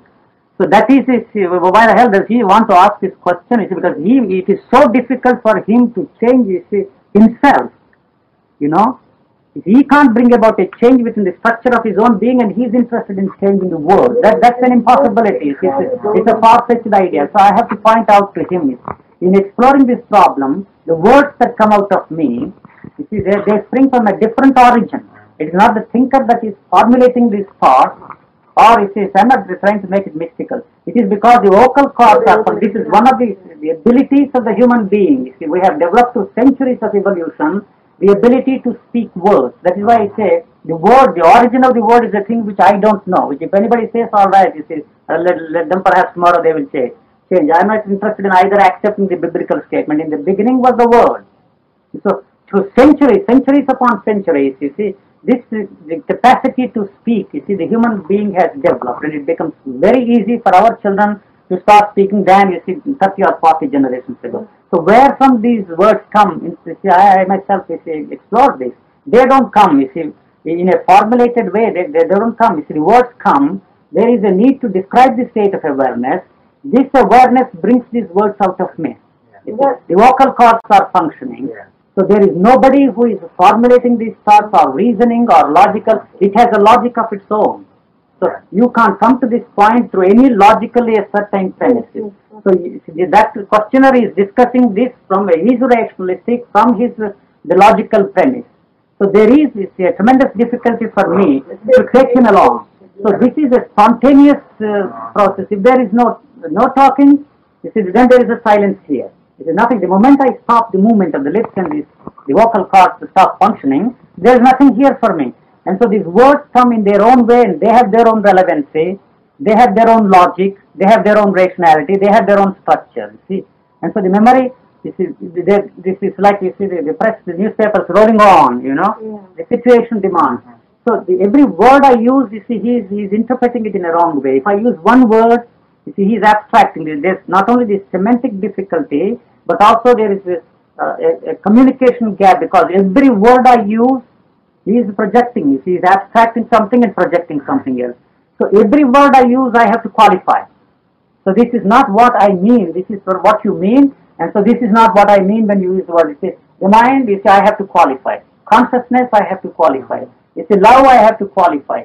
Kindness, I have to qualify. All these words, you see, have a different connotation for them. They are very mischievous words. And so there is a real difficulty for me to carry on an exploration with him, because we seem to be functioning on two different frequencies. You see, to bring these 2 points to a focus seems to be the difficulty to me. You see, it is here, you see, they are using a structure of words which has been built up over thousands of years. And therefore this structure has its own law, which pushes the situation in a certain way, no matter what you want. It's like a machine, you see. It's like a machine. You start the machine, it goes its own way, no matter what you want, right? Yes. So the point is, I'm trying to say we have got to observe this machine, how it works, and see how it can be changed. You see, that this machine, in fact, plays a big role in making all of us what we are, you see. See, we are not different from our language. And and you see, in this language structure, there are all sorts of tacit judgments of relevance which prevent communication. You see, it is necessary for the judgment of relevance to be free and unconditioned in order to allow for communication, you see. But when you say something which doesn't fit in with what I feel to be relevant, then either I ignore it or I change it so that it fits, right? You see, so therefore, see, one of the things is that one has to be aware of how one's judgment is being controlled by this machine, you see. And now another point that, you see, it may be significant, you see, when we use words like kindness or fear or confusion or so on, they create difficulties of communication, because, see, kindness is a description. See, if I describe this object, then I describe it from perception. It comes from perception into the word, as you were just describing. And therefore, we can have a meaning to talk about it. But see, if I describe kindness, there's nothing to look at. Therefore, apparently I'm looking at kindness, but this kindness is merely the projection in the imagination of the description. So when we use these abstract words, you see, the description is the described. And that gets in the way of communication, because, you see, if I use the word kindness, anybody uses the word kindness, and the other person sees an image inside him, which he takes to be the meaning of kindness, and therefore the whole thing goes wrong, you see, that because those particular, it's like a drama you can watch on the television, and you get various feelings. So as we use words, we get similar dramatized feelings, you see. Now, it's necessary to be aware that this sort of thing can happen with our language, and that we can continually ask questions which will lead us to change the structure of this language. You see, the purpose of the question is not to answer the question, but rather to call attention to something which will change, you see, when you see it. And the point is, you see, you can ask, for example, see, is it possible, what does it mean to talk about a theory or to talk about kindness? You see, a theory is not an object of discourse, nor is kindness an object of discourse, you see. as this can be an object of discourse. Yes, yes. See, as you try to talk about kindness, what is happening is that this duality is being introduced because there's a description which then appears as the described in the imagination. Then one seems to be looking at it, one says more about it, you see, and it's going around and around, if you see what I mean. Now, so, you see, we're discussing, you see, anything, we get into tremendous confusion. We say there's a quarrel, and you say, you can't talk about the quarrel because, you see, you can't look at the quarrel. It's not an object, you see, but we treat it as an object, and then we try to do something about it as if it were an object, you see. See, that's in the structure of our language. Now, if you begin to see this, then the relevance judgments change, and you see it's irrelevant to make most of these things objects of discourse. You see, and therefore you say that the word is not intended to have a direct meaning, but rather the whole structure of words flashes by, and it may indicate a meaning which is not in the word. You see, the difficulty is that we hold these words and their meaning. We try to take their meaning to be literally what the word is conveying, but you see, so in that way it seems to me communication is not the conveying of information, but rather that it's really the possibility of our coming to see this, first of all, to see that we have different notions of relevance. We then see what they are and then drop them, and then we are in communication. You see, each of us begins with a certain notion of what is relevant based on past conditioning. Now, when we communicate, these two things come together in each of us, and if we see they can't meet, you see, because if one is relevant, the other is not. Therefore, both have to go. Now, then in that, the new meaning of the communication is created. You see, it's rather like Einstein, once again, seeing the irrelevance. You see, all communication is really that way, that seeing the irrelevance of the two partial views, and then what is communicated is therefore common to both of us. Now, the difficulty is I think people take communication to be conveying, so that if I'm talking to you, I feel I'm giving you something and you're giving me something. And then, you see, it doesn't make sense. What? The word is not a value judgment to me. No. But to him, you see, every word is... I understand that, but then one has to communicate the irrelevance. I see the difficulty, you see, of him to follow, you know. I'm not going to give any answer to him at all. He has to find out that there is no answer to that question at all. You see, that is all. There are no answers at all. And so in this process of exploration, we seem to be going, you see... I understand that. I say, that seems to be the difficulty for me, you know. Sometimes you see, I feel, it's not that, you see, that is what he's saying is relevant to him. No, but to me, I don't even call that irrelevant. Because he cannot but, you see, operate, you see, he operates in the field, the structure of his own thinking.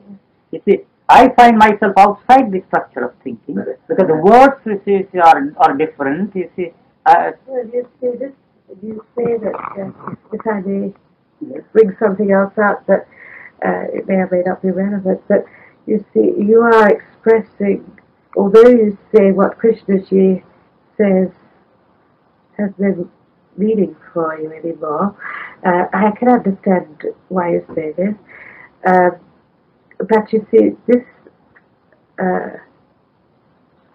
difficulty, if I may use this word, that you have just expressed in trying to communicate with Mr. X is exactly the one that Krishnaji is having, which he has always had. No. You understand? I mean, this may be just an irrelevant aside, because it doesn't bear any real relation on what we're talking. We're now concerned with the communication which is taking place at this moment.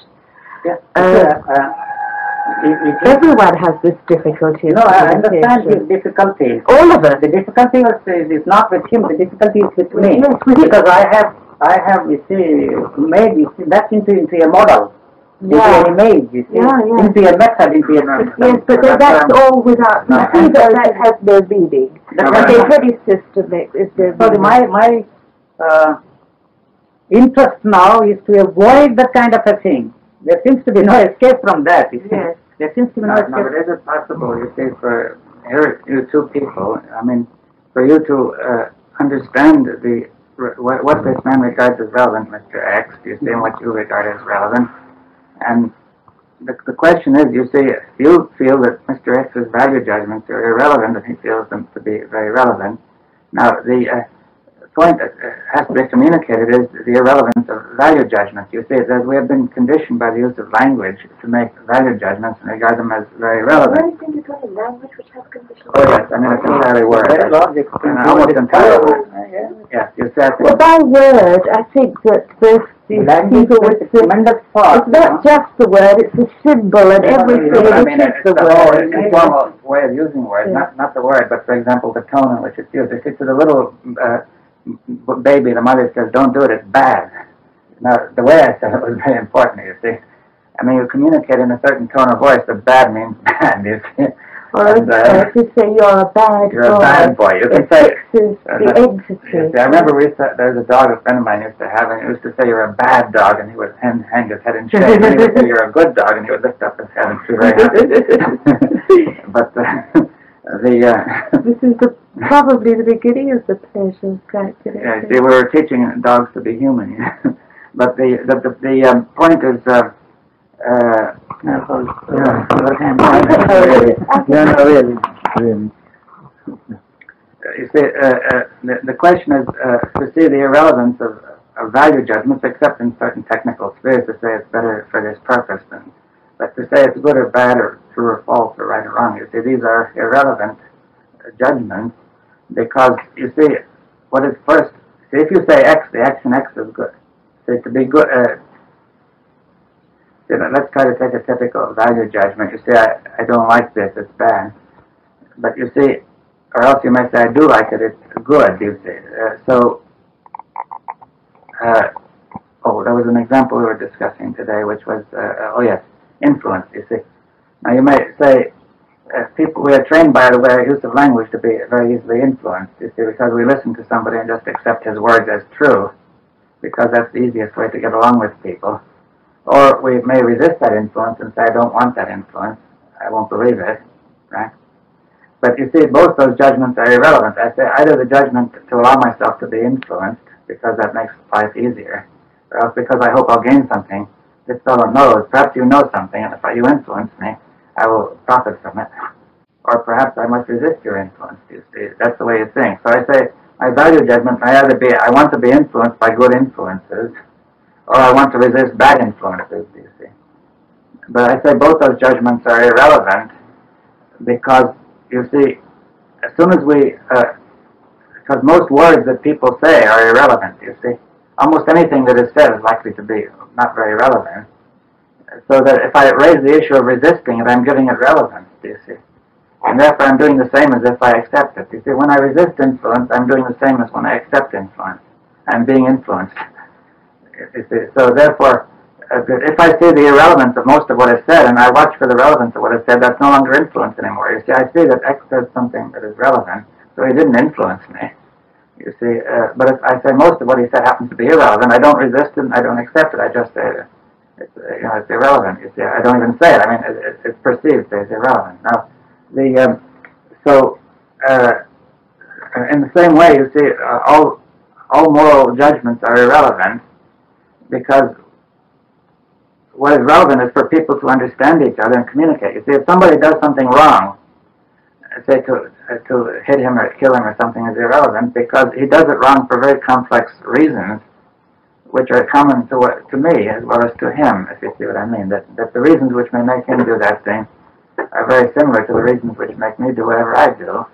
And if I condemn that as wrong, the same as condemning myself as wrong. So I say it's irrelevant to condemn somebody as wrong, because it really won't get you anywhere. You say if you punish evil, it will only cause the flourishing of evil. I feel that words and language have only channeled something which is there. Well, how do you know? After all, the symbol, the flag, well, it's a symbol. Until it is imbued with feeling. No, how do you... It's not a symbol, it's nothing. But it's a very mechanical way of imbuing symbols with feelings. You see, for example, you can get all the children to repeat that they love the flag, or you can put the flag there under conditions which are very exciting, tell exciting stories about it associated. You see, if you expose the flag to a child who had never seen a flag or never talked about it, it would have no effect.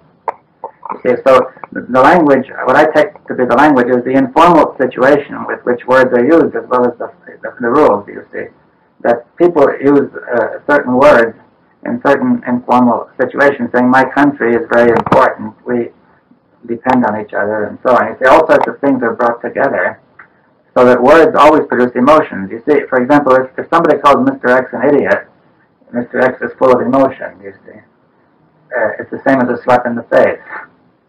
Now, why does the word idiot disturb Mr. X? You see, either he is an idiot or he's not. If he is an idiot, you're only telling him the truth. If he's not, then it's irrelevant. You see. Anyway, what is the idiot? No, but I meant you could call him a fool or a wicked person, you see, or saying you did wrong, you see. But the word, I would read, taps the stream. The stream is there. No, I think the word shapes the stream. You see, that's the way I feel, that the word puts a shape onto the. See, the stream might have many forms, but it seems to me the word puts a shape onto the stream so that it makes it anger or violence or fear or pleasure or something. You see, by using words skillfully, you can create a state of pleasure and comfort and security in anybody. Or by using words equally skillfully, you can get them very worried and frightened. You see. Certainly you can shape your material, but the material is there, you know, it is... what is this? It is as it were looking. It is looking for the outlet. Well, what is and language and symbolism and all the rest are outlets for it. Well, that's the verbal statement. Do you see? I mean, that in itself is a statement which is, we may be conditioned by language to believe. No, this is what I know, but what I'm suggesting, you see, the question is, here's a problem of communication, which you might find interesting to watch. You see, the point is we are not communicating, do you see, because I have one criteria of relevance, you have another. You see, we cannot meet. So you see, what are we going to do? You see, no matter how long we talk, we're not going to meet.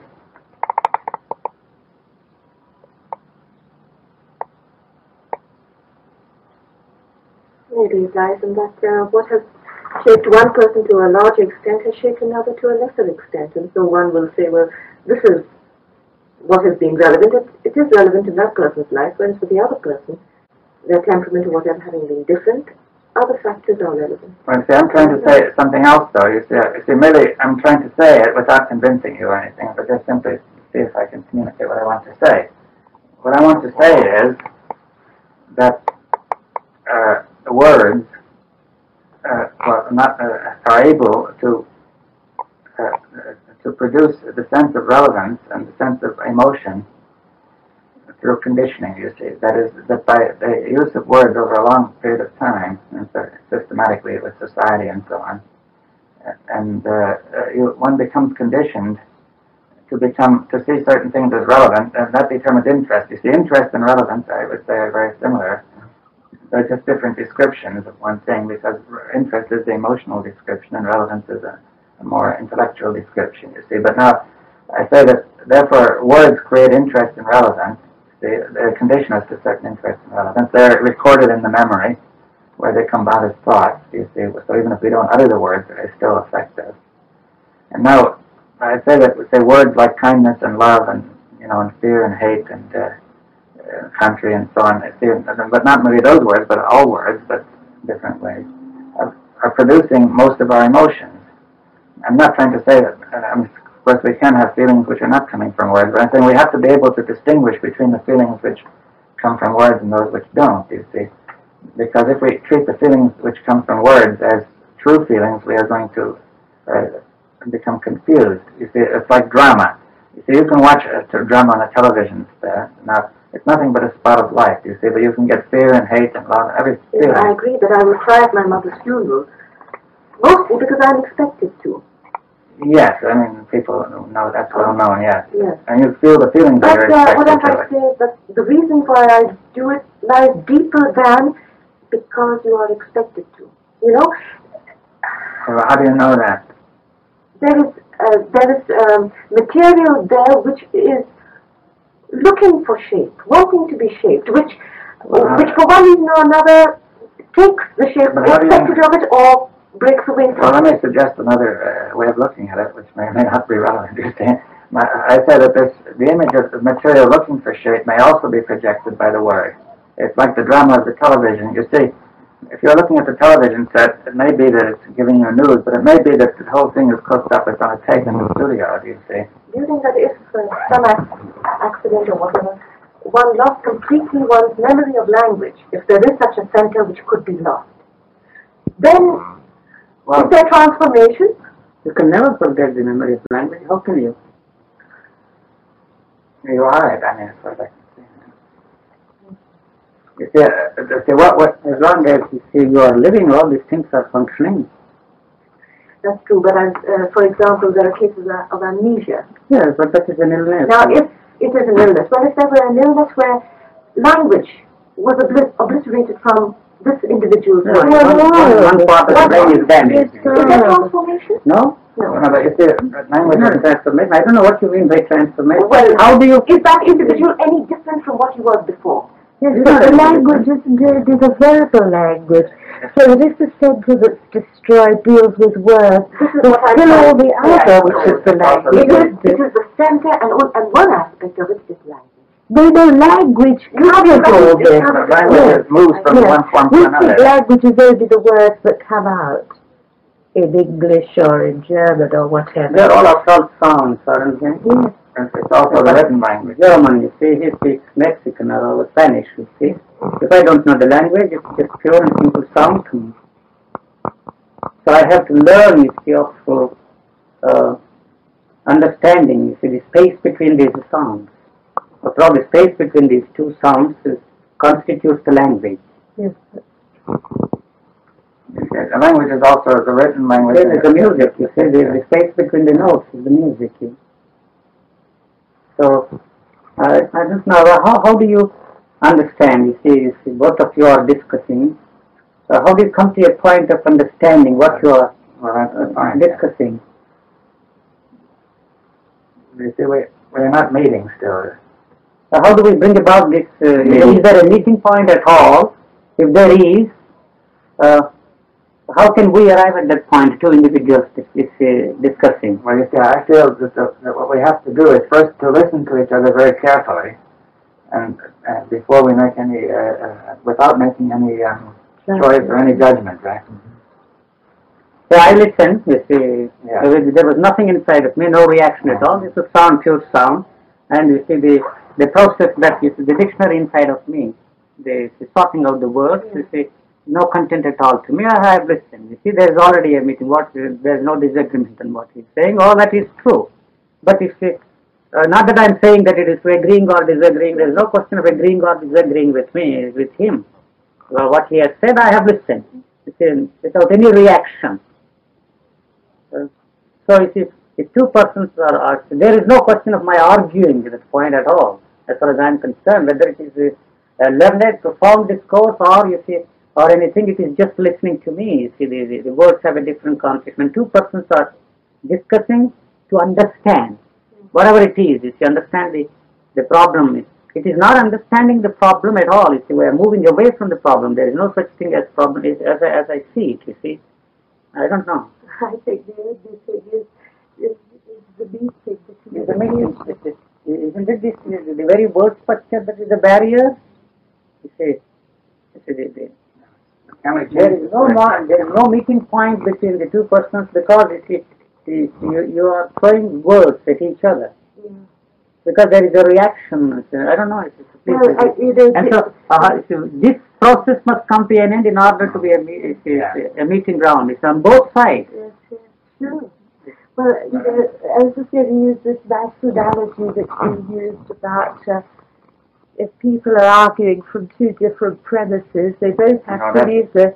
No, that was a joke that was told by somebody once. There two ladies were fighting in two buildings, just screaming at each other, and somebody came along and said, these ladies will never meet because they're arguing from different premises. They both have to get out and meet in the middle. So, I think that the thing is that we perhaps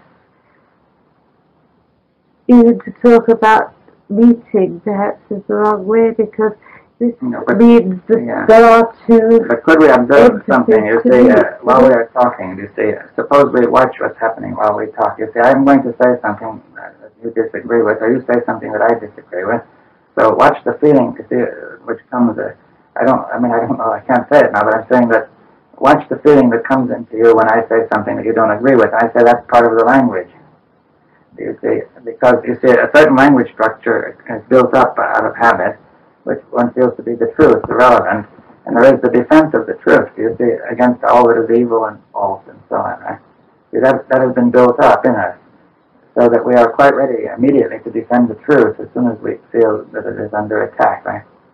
So therefore I say something to you that I say that it's all language, and you say, no, that can't be truth. So did you watch that feeling that came up as you at that moment? You see, now that feeling floods the brain, and it gets it very excited. So one isn't quite clear on one's judgments. You see, one is not clear in perception. And now, therefore, your answer to me is not clear. We also, you see, touch this here, the expansion of the ligaments here, you feel it. Yeah. So if you're listening without reacting, there was a physical response to that sound. Yeah. You know, when he yeah. You see here, see that? It's how I react. This is not a reaction, but this is a response to the sound. So I was just listening. It was pure music. I don't call it music, or it's a pure sound. You see, I didn't even know what he was saying. Even the dictionary process was not there inside of me. So I was listening with very great interest every word, as if I am swallowing every word, but no swallowing, nothing. You see, the flow of words and the movement. You see, so that as long as there is a reaction, there isn't going to be any agreement between two persons. Yeah. So you see, that flow of language could produce in me a response, which is not a mental response, but a physical response. You see, the whole body was responding to the sound. So not a language, whether it is spoken German, English, or Italian or Spanish, it is of no importance to an individual who wants to understand, you know. If there is any answer to be given to that, it's immediately the memory supplies the answer. Because you could listen, say, to a language you don't know, and you get you get what, it's not a fix in anger, you get that feeling, that's part of the language. Well, the anger is not really in the tone, but in the way you twist words in a slight way. There is an immediate understanding. And so as long as you are reacting, there is no agreement at all between two persons. There is going to be argue to the end of the doomsday. So, but this is somehow, you see, this has to be discovered by the individuals. I don't know if I... For instance, sometimes I look at my two little children playing. Sometimes my little boy wants all the cars that he has. And the little girl wants one of the cars, for instance. And begins a complication there, you know. She wants something and he doesn't want to give her anything. So at a certain moment it seems that both forget the desire. And at the moment that they forget the desire, they arrive to a complete communication, and the situation is changed in a very nice way. But if they stay in that position, they are never going to arrive.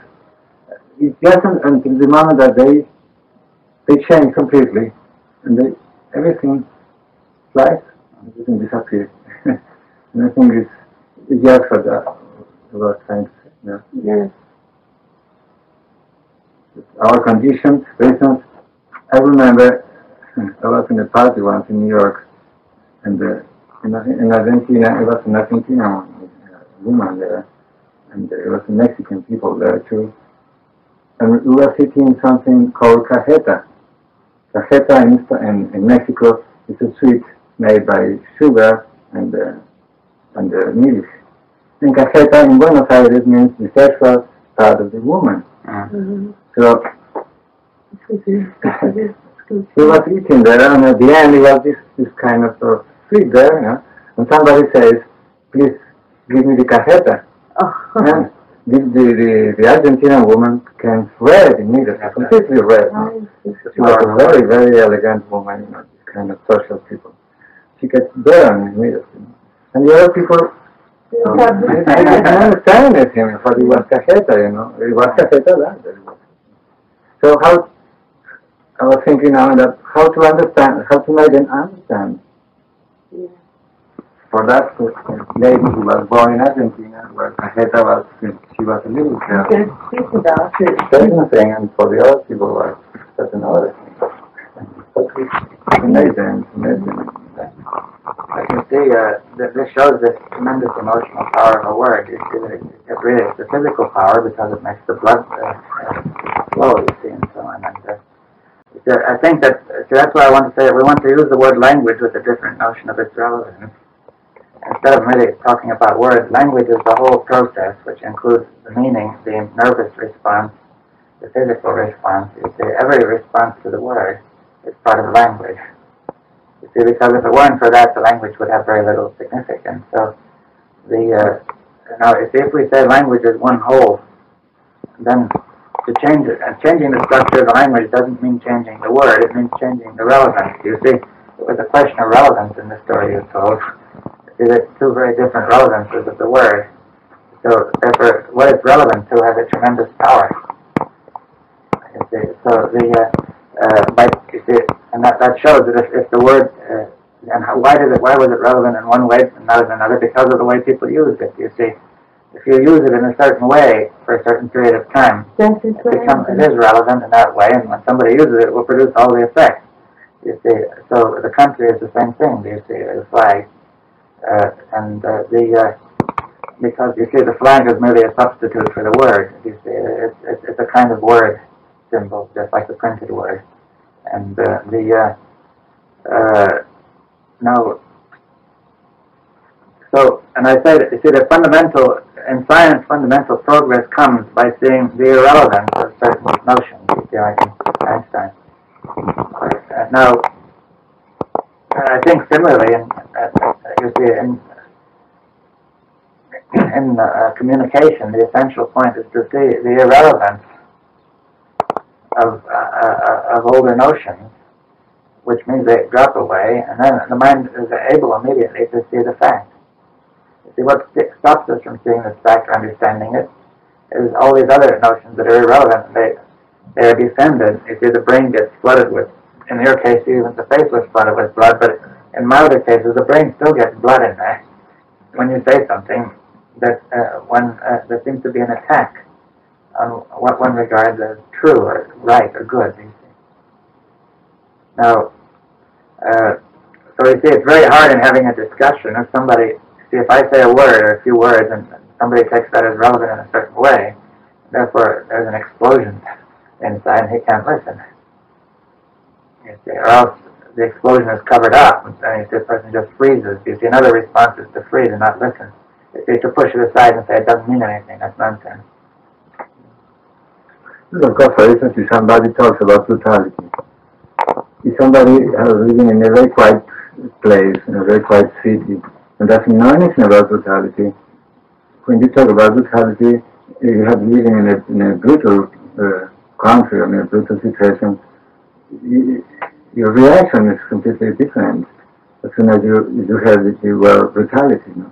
So your reaction is not going to be the same that somebody who is living in a very, very quiet life. No? Or to talk about hungry, you have never had the possibility to have it. How can you talk about hungry with somebody who is hungry? I think the base problem between a rich man and a poor person. How can the rich person doesn't know anything about how to be poor? Well, many do, but many doesn't know. So how can you? Since they were little boys or little children, they grew up rich already, with any necessity, material necessity. I mean, to understand that it's very difficult. I don't think that there could ever be a meeting by trying to explain to the man who has never been without food what it is to be hungry. These are all problems, as you say, which are not problems. I mean, they're very real problems for the man who's starving. But it's still arguing from two different entities, and that's not communication. It can never be communication. Yeah, it can never be communication. Why never? Is only language? Yes. That's the entity. The entity is Only produced by language. language. That's how it's Produced by projected. language. Yes, Thought, no. by thought. You see that thought produces a picture of an observer looking at the observed, and it also has that structure. You see, it says that, for example, it says I am angry, which suggests I and anger is separate. All thought is not language in the sense of that at one time a word which brings up one reaction will not at another time. Well, it may have many meanings. So But still it's a reaction, isn't it? How can you read it? Have you ever tried reading your thoughts? How do you read your thought? Tell me. I don't know what you mean. Yeah, but how do you know that you are angry? Unless you use the word anger, you will never know that. So I don't know. No, yeah, but you see, you don't stop there, it hits me also, you see. No. Let's go over that slowly. It hits you, but you know, the moment it hits you, you have used the word, the language has come in there. Otherwise it wouldn't have affected you at all. It has a bodily reaction, and it's disposed of there, you see, what's finished, you see, it burnt there. And the burning has a tremendous experience, you see. So the language is a very important thing. You can't think without these words at all. There's no thinking process without words. So the thought must be there. The thought never disappears. Don't think that you will be a thoughtless person. Should such a thing happen? This is like spoon. If there is a use for it, you use it. If there is no use, it just sits there for years and years and years. Every object is everything is spoon, is cup, saucer. They are just there. Yeah, I'm sorry. No, it's fine. No, I want to say, if you watch this point carefully, you'll see something. You see that one reacts. If somebody steps on your toe or says a word that's like a slap in the face, you see, there's a reaction. And now, you see, the point is that one describes this reaction either by words or by thinking, I am angry. Now, that description is the described. You see, it's the same as the drama. If we were to read a drama here, we could produce all the feelings, you see, by this drama. Here, we could produce anger, hatred, fear, kindness, and so on. You see, and now, so the minute that description comes in, I am angry. You see, then there appear those feelings of anger from the memory. You see, along with the feeling that I am back here looking at them and trying to control them. There's also the notion I should control them and so on. Do you think? And then there's this. Therefore, what you can see is that the descriptive, put it in two steps. If one first sees the description as the described, instead of saying I am angry, if I see I am angered, you see the difference. You see, therefore there's no separation. You see, because if I am angry, it would make sense to try to stop being angry. You see, if I am angry, it means something else. Now, the point is then that it's irrelevant to be angry. If you really see that, then the anger will go. You see, but you see, we are conditioned so that the word responds very fast. And you see that something happens, and then very, very rapidly this word comes in, and the word has that feeling. You see, just like the word "stupid fool." You see, if somebody says the word "you stupid fool" in the right tone of voice and the right conditions, there will be an explosion in the brain. You see, that word can produce a tremendous reaction. Now, similarly, see, the words "I am angry" produce a reaction based on memory. And they also produce the effort to control that reaction, which is always continuing the reaction. Do you see it? So therefore, the more you try to control it, the more twisted it gets and the more complicated.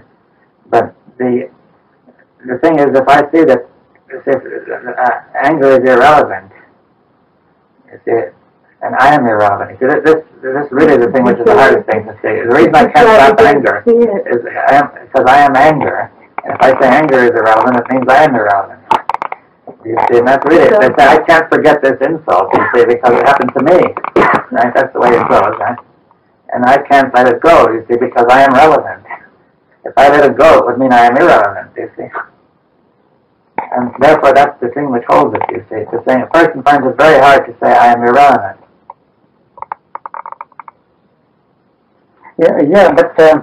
But dealing with, for instance, the anger, you see, you are tackling this when once it comes into being. That's later, right? You see, the relevancy or the irrelevancy of naming or not naming anger as anger is, so, but what is the root of that? You see, that is the most important thing. That's what I am trying to point out. And is that So there is no question of, you see, you looking at anger at all. I don't know if you see the impossibility of looking at anger. You see, it's not at all. yeah. It is not possible at all.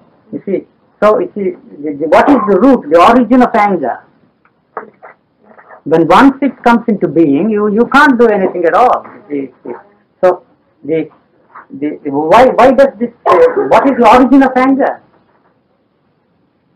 It is in the process of listening. It begins there even before earlier. You see, my very listening apparatus has created this problem. You see, you are saying something. You see, the saying, you see, the listening, you see, the listening apparatus has created this, what is this, I don't get the word. You see, it is the very defective listening that has brought this ingredient which you call anger. And this defective listening? You see, if the listening is right there, so?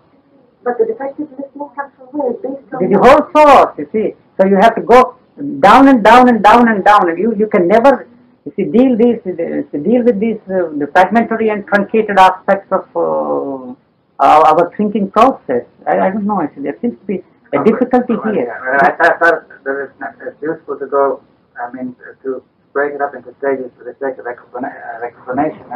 Merely to, the thing is one process, but it may be useful to see several stages for the sake of communication. You see what I mean? That only to see stages are irrelevant. Actually, everything one says will be irrelevant except that it will communicate something else, you see. But the point is, the first stage is just to experiment, and you can see the power of words in producing feelings like anger, and to see that by continually thinking about it, it gets worse, you see. That's one thing that sort of, see, if you actually see that, I see that by thinking about anger, it gets worse. And I try to control it, what? You can't. No, but I see that. Take for instance your baby, You see, you get angry with your baby. You understand? Why do you get angry with your baby? You love her. You see, there is no adequate reason to be angry with your baby. Why? I handled your girl, you see, day after day for 10 days. I don't know. Why? What is the origin? Your relationship with the baby. What I am trying to point out is the breakup of the whole thinking process into its anatomical detail. Is it going to lead to the source? I see what you are trying to do. I'm saying that there's something which we call anger. I think that we have to have a discernment of a certain difference. If there's something called anger which is not anger. You see, the word, when we use the word to say that something is anger, it already is the effect of the word. You see, that there's something which, say, when a man says he is angry, and he says, I'm trying to control it. I know, but he calls it anger. You see, that's the first. But why does anger come into being at all? It came further back. But I'm saying that first of all, he continues this anger by calling it anger. You see? All right. You see, no, that is the naming process. You see, it's the same. So why does it originate at all? How does it originate? Do we know anything about what originates? Yes. If you go into this problem of how the thought originates. Yeah, that's what when you are there, you see, I don't know. By following this, you see, this is the fundamental difficulty. You see, there is a technique. This is a technique, or a method, or a model, or an image which we hope to to cross over the difficulty by following this. No, I think that by no, if one thinks of it as a method, then this is going to be just adding more. I think if one could see, perhaps, that this whole way is not the way, by following some sort of thought process, then suddenly at a certain point something else may happen because you see that this whole process is irrelevant. Yes, you see. You see, one for anger, jealousy, is pride, it's so many. It doesn't matter what you but is that the way we are going to break everything into its constituent elements? No. All right, you see. So, do I see the irrelevance of going, you see, into the whole, the anatomy of the structure of this? This is what one can perhaps see. Perhaps you say. Perhaps you say. You see, I suggest that, you see. That may not be the way. Then if you don't put that question and say, why, do you have any other way? No, you see, that very question is not the way. To ask, is there any other way, is not the way. So first I must see that this is not the way. Because this is not leading me anywhere. I will go on year after year, year after year, year after year. Whether I turn that into a method or a technique, you see, how am I going to deal with the problem of anger? If not anger, there is jealousy. If not jealousy, there is power, possession, you see, and everything, every movement of my thought. Well, as long as there is a movement of my thought, you see, it is this movement, you see, that is creating all these the problems. I think I explained that. Yes, the moment the thought, you see, it comes in, it destroys, not that this destroying process, it's a simultaneous process. So what I am left with is only a feeling, which is neither anger, nor jealousy, nor envy, nor greed, nor pity, nor kindness. It's none of those things. But yet, you see, if this thing does not take its birth at all, there is always, you see, a state of the awareness. One sees this very clearly. Go on, yes. I just wanted to say that, you see, this is the same difficulty that arises in the tent. Yes. Let us suppose, just for the sake of an example, there is this man there saying certain things. Right. Now, the people listening are meeting what he says, with their images, all of us. But just for the sake of listening. Now, here you are saying a certain thing. You're talking about anger and asking where does this arise and what is it. But each of us, say, for the sake of communication, is meeting this in a certain way, with still caught in the image of the word and the thought. So you see,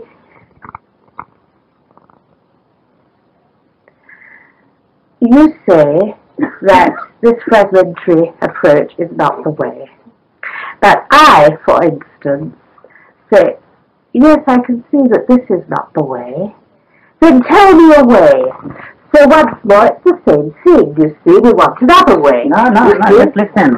You see, seeing that this is not the way, you see, the relevancy of this, you see, doing one after the other, to break up these, you see, they are all one, they are not separate things. Of course. You see, by following this method, it's one after the other, it will take years and years and years, and so I push it to my next life, and life anyway, and so on. you never finish because you're adding all the time. Yes. So this is, perhaps seeing this, you see, the irrelevancy of this kind of a business. Well, this is what Dave is trying to do. You see, there are these two different approaches. There is the approach... They are not so different. They are not two different approaches. No, but I'm only trying to say, what is the language for discussing this irrelevancy? You see, the point is that I say that it seems to me the difficulty in thought comes in the following. The thought begins to make a description of its own, whatever it's doing, and this description is separated from the described. You see, this is the observer and the observer. See, when the observer and the observed come to the thought, then the thought doesn't die, awareness doesn't get rid of it, but it keeps on going. You see, that's, as I say, the difficulty. Now, why does it keep on going? You see, because let's suppose something happens for an unknown reason. We have some thought. Thought starts to come in to try to look at this thought, to make a description of it, to say what is it so I can deal with it. And if it describes it, say, as anger, then the description made by the second thought is added. It comes in to confuse the issue because it comes from a memory, you see, as some structure. And now the problem has changed because, the situation has changed because now the situation is that we are faced with a thought which is describing anger and which is actually the same as the description, but there's another thought which says that the two are different, that there's an observer who is doing the describing and that the anger is observed, you see it. And therefore it seems to be like the chair or the table. See, the table is something that I could get up to and change if I want to. It's an object. So in the same way, I'm treating my anger as an object, you see. This is where but anger is not an object, and this is where the difficulty comes in. So then there seems to be the conflict between the subject and the object. The subject wants to control the anger, and the object is the anger, you see. So it seems to me that what has happened is that we have learned a certain way of thinking which is relevant in a certain field, which is that table I can treat as different from me for technical purposes, so I can go up to the table and change it. You see what I mean? Now, therefore, when something happens in the way of thought, a similar idea arises that this can be controlled by more thought. So more thought comes in to try to make it better. And this comes by our training. The children, when they show emotions, their parents tell them to control them. You see, if they don't do this, don't be a bad boy, and so on. So you see, very early we learn to make this separation between the description and the described. You see, the boy says, I am a bad boy, but I want to be a good boy. So therefore those words create this impression that there are two. The good boy is trying to overcome the bad boy, you see. So and therefore this drama is going on inside of the good boy fighting the bad boy. And the bad boy may win, and so on, you see. Now, so I say that you have something to communicate, and we are trying to find a language. See, the purpose of this language is not analysis. It is not to a technique or to analyze the difficulty and make a technique, but rather it's to make a description and to say the description is not the described, you see, but the description may be relevant, but one must perceive where it's relevant. You see, if I say I describe the mountain, see, the description is not the mountain, but it is necessary to perceive the mountain directly. After the description calls your attention to the mountain, but then after that the description is dropped if it's not necessary. So we do drop the description. So I say the purpose of communication of language is not to convey what you have over here to me, but rather if we can find a description which will be relevant for what you want to, for this topic of discussion, it is then be relevant to all of us, you see. If it's relevant to you, then it would be relevant to all of us, and we would all see what you're talking about. Then we would drop the description at that very moment, and then we would see what would happen. Do you see what this is the question, to discover a language which will do it. Yeah, but why do I make that into an object and then manipulate with it? Which this? No, the anger. I say because of habit. Because I've been trained. No. It's not because of habit. Well, I've been trained to try to be better. You see, to try to. Well, why does it split itself first? It's into two. I think that's because of the way we are using thought. You see, we are using a form of thought which makes. No. If the separation is not there, it burns you. Yes, but if it burns you, see. So the whole structure is collapsing there. Yeah, but an irrelevant form of thought comes in to create the separation. No, that is, you see, no, that is still relevant. Right? Self-protection. Yes, as long as the self-protection is there, it divides. It separates the object. But self-protection is irrelevant beyond a certain point. You see, there may be the notion of protecting the body, you see, which is instinctive, and thought comes in to express that or formulate it by saying, I am protecting myself. But that thought has a bigger meaning, a greater meaning, because it also means I must protect myself mentally. It seems to me that they are prepared to abandon irrelevancies only when we have something relevant in hand. Well, that's relevant. That's irrelevant. Yes, That's right. but this is the way we just go on. We're trained to that We way. we're trained that way. But you see, there are some people that don't go on. I mean, Not Is there any other way? Not Is there any because- other way? not the because way is the No, is there any other way other than, you see, the process that which we have been doing through centuries? You see, I think to Is ask, there any other way? I think to ask that very question is the wrong question. Why?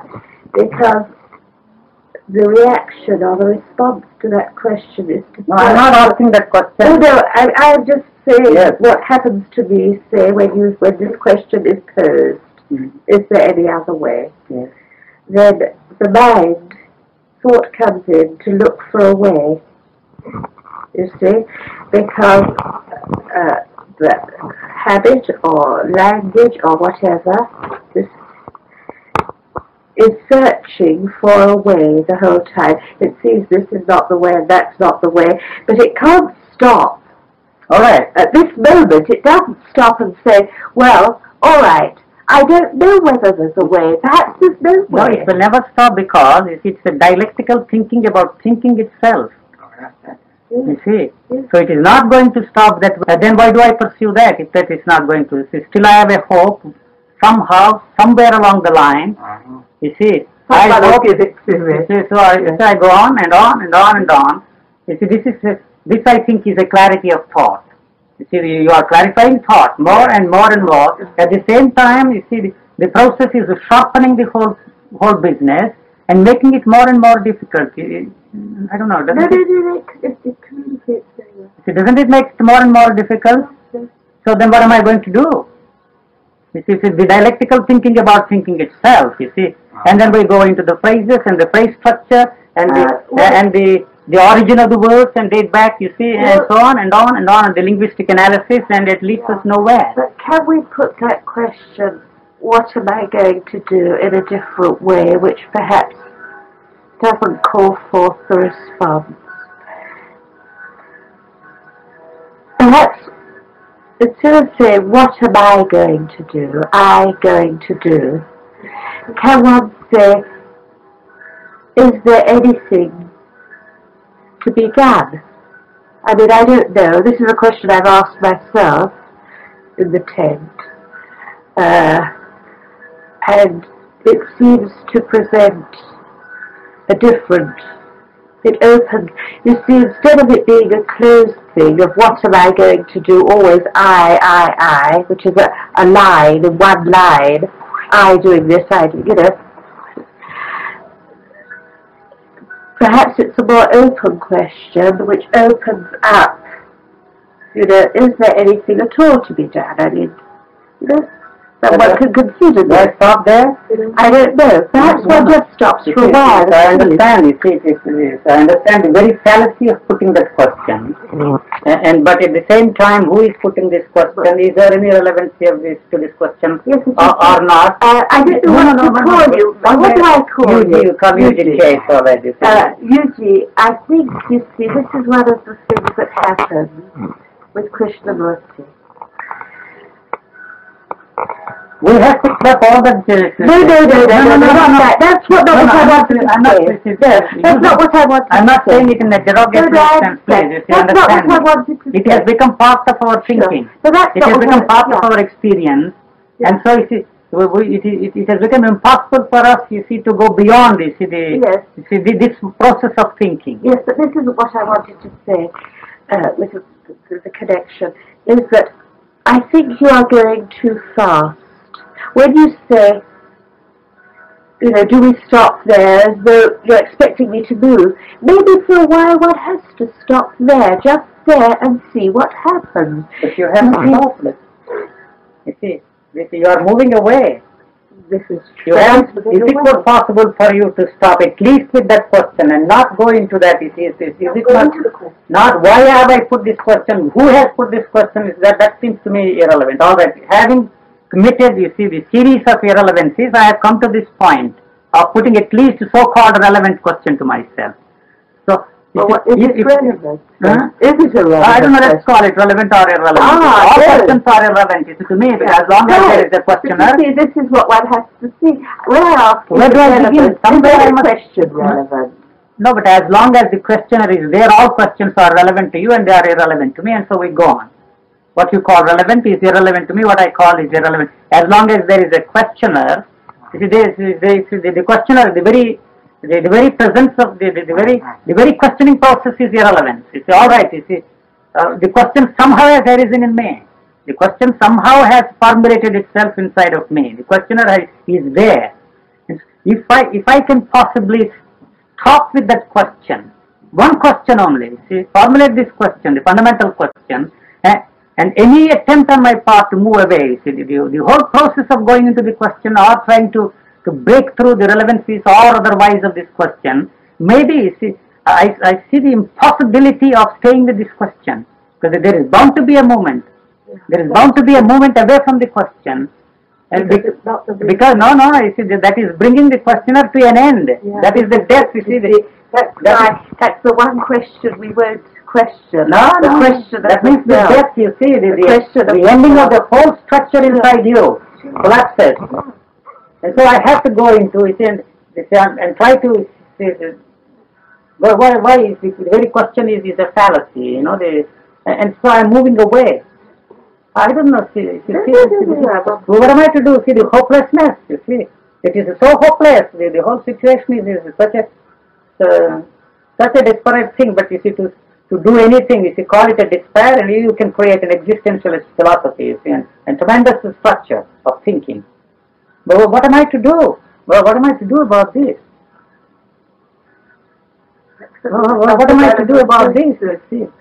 No, the question is bound to be there. The question is bound to be there because the questioner is there.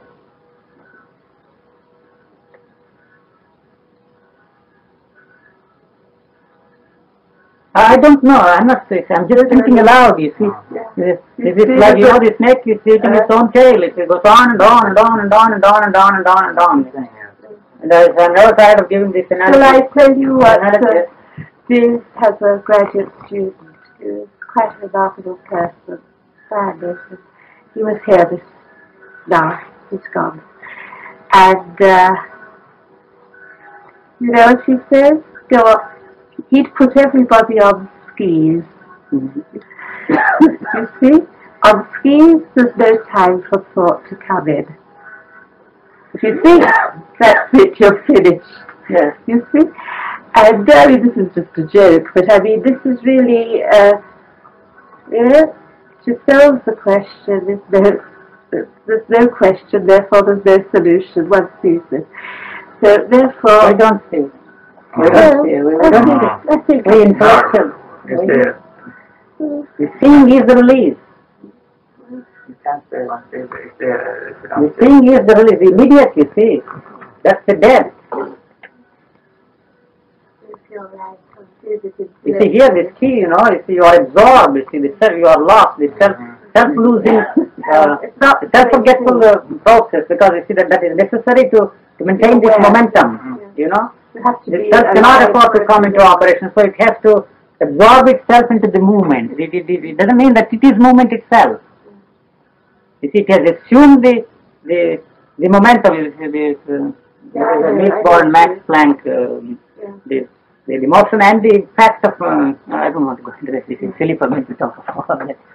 And I think we're talking now. What time is it? Yeah, it's very late. Aren't you tired? You must be very tired. They slept all day and still coming clear. When are you leaving? Wednesday. When is Krishnaji leaving? Is he going to England? Or? Yes. He's leaving in Pakistan.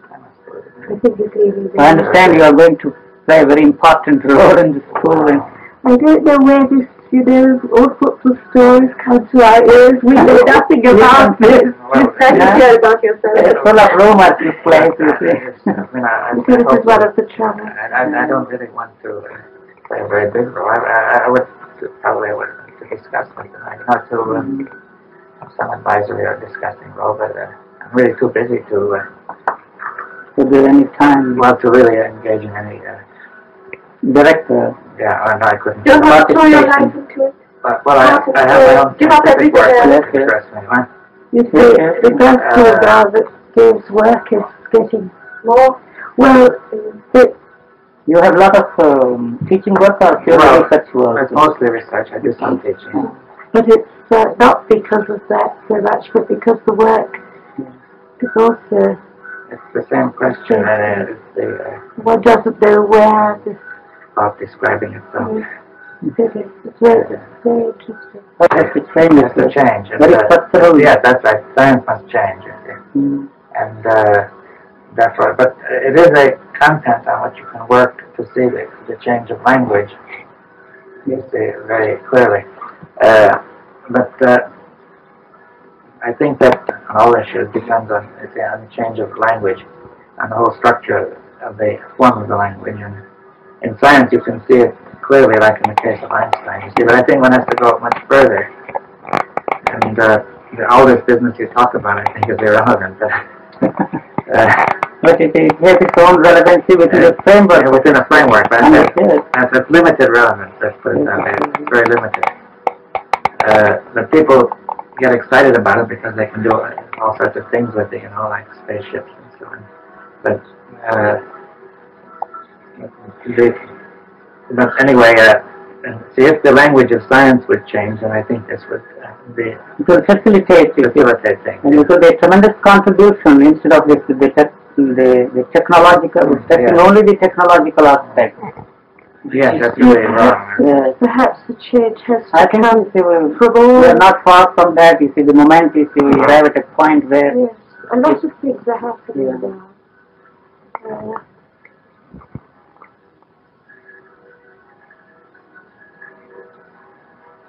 To stress any one side is making a thing out of it, isn't it?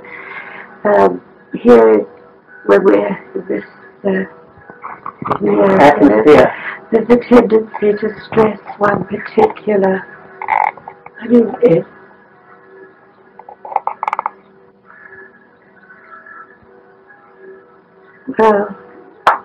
They've been talking about it because there are no words, it's not even necessary.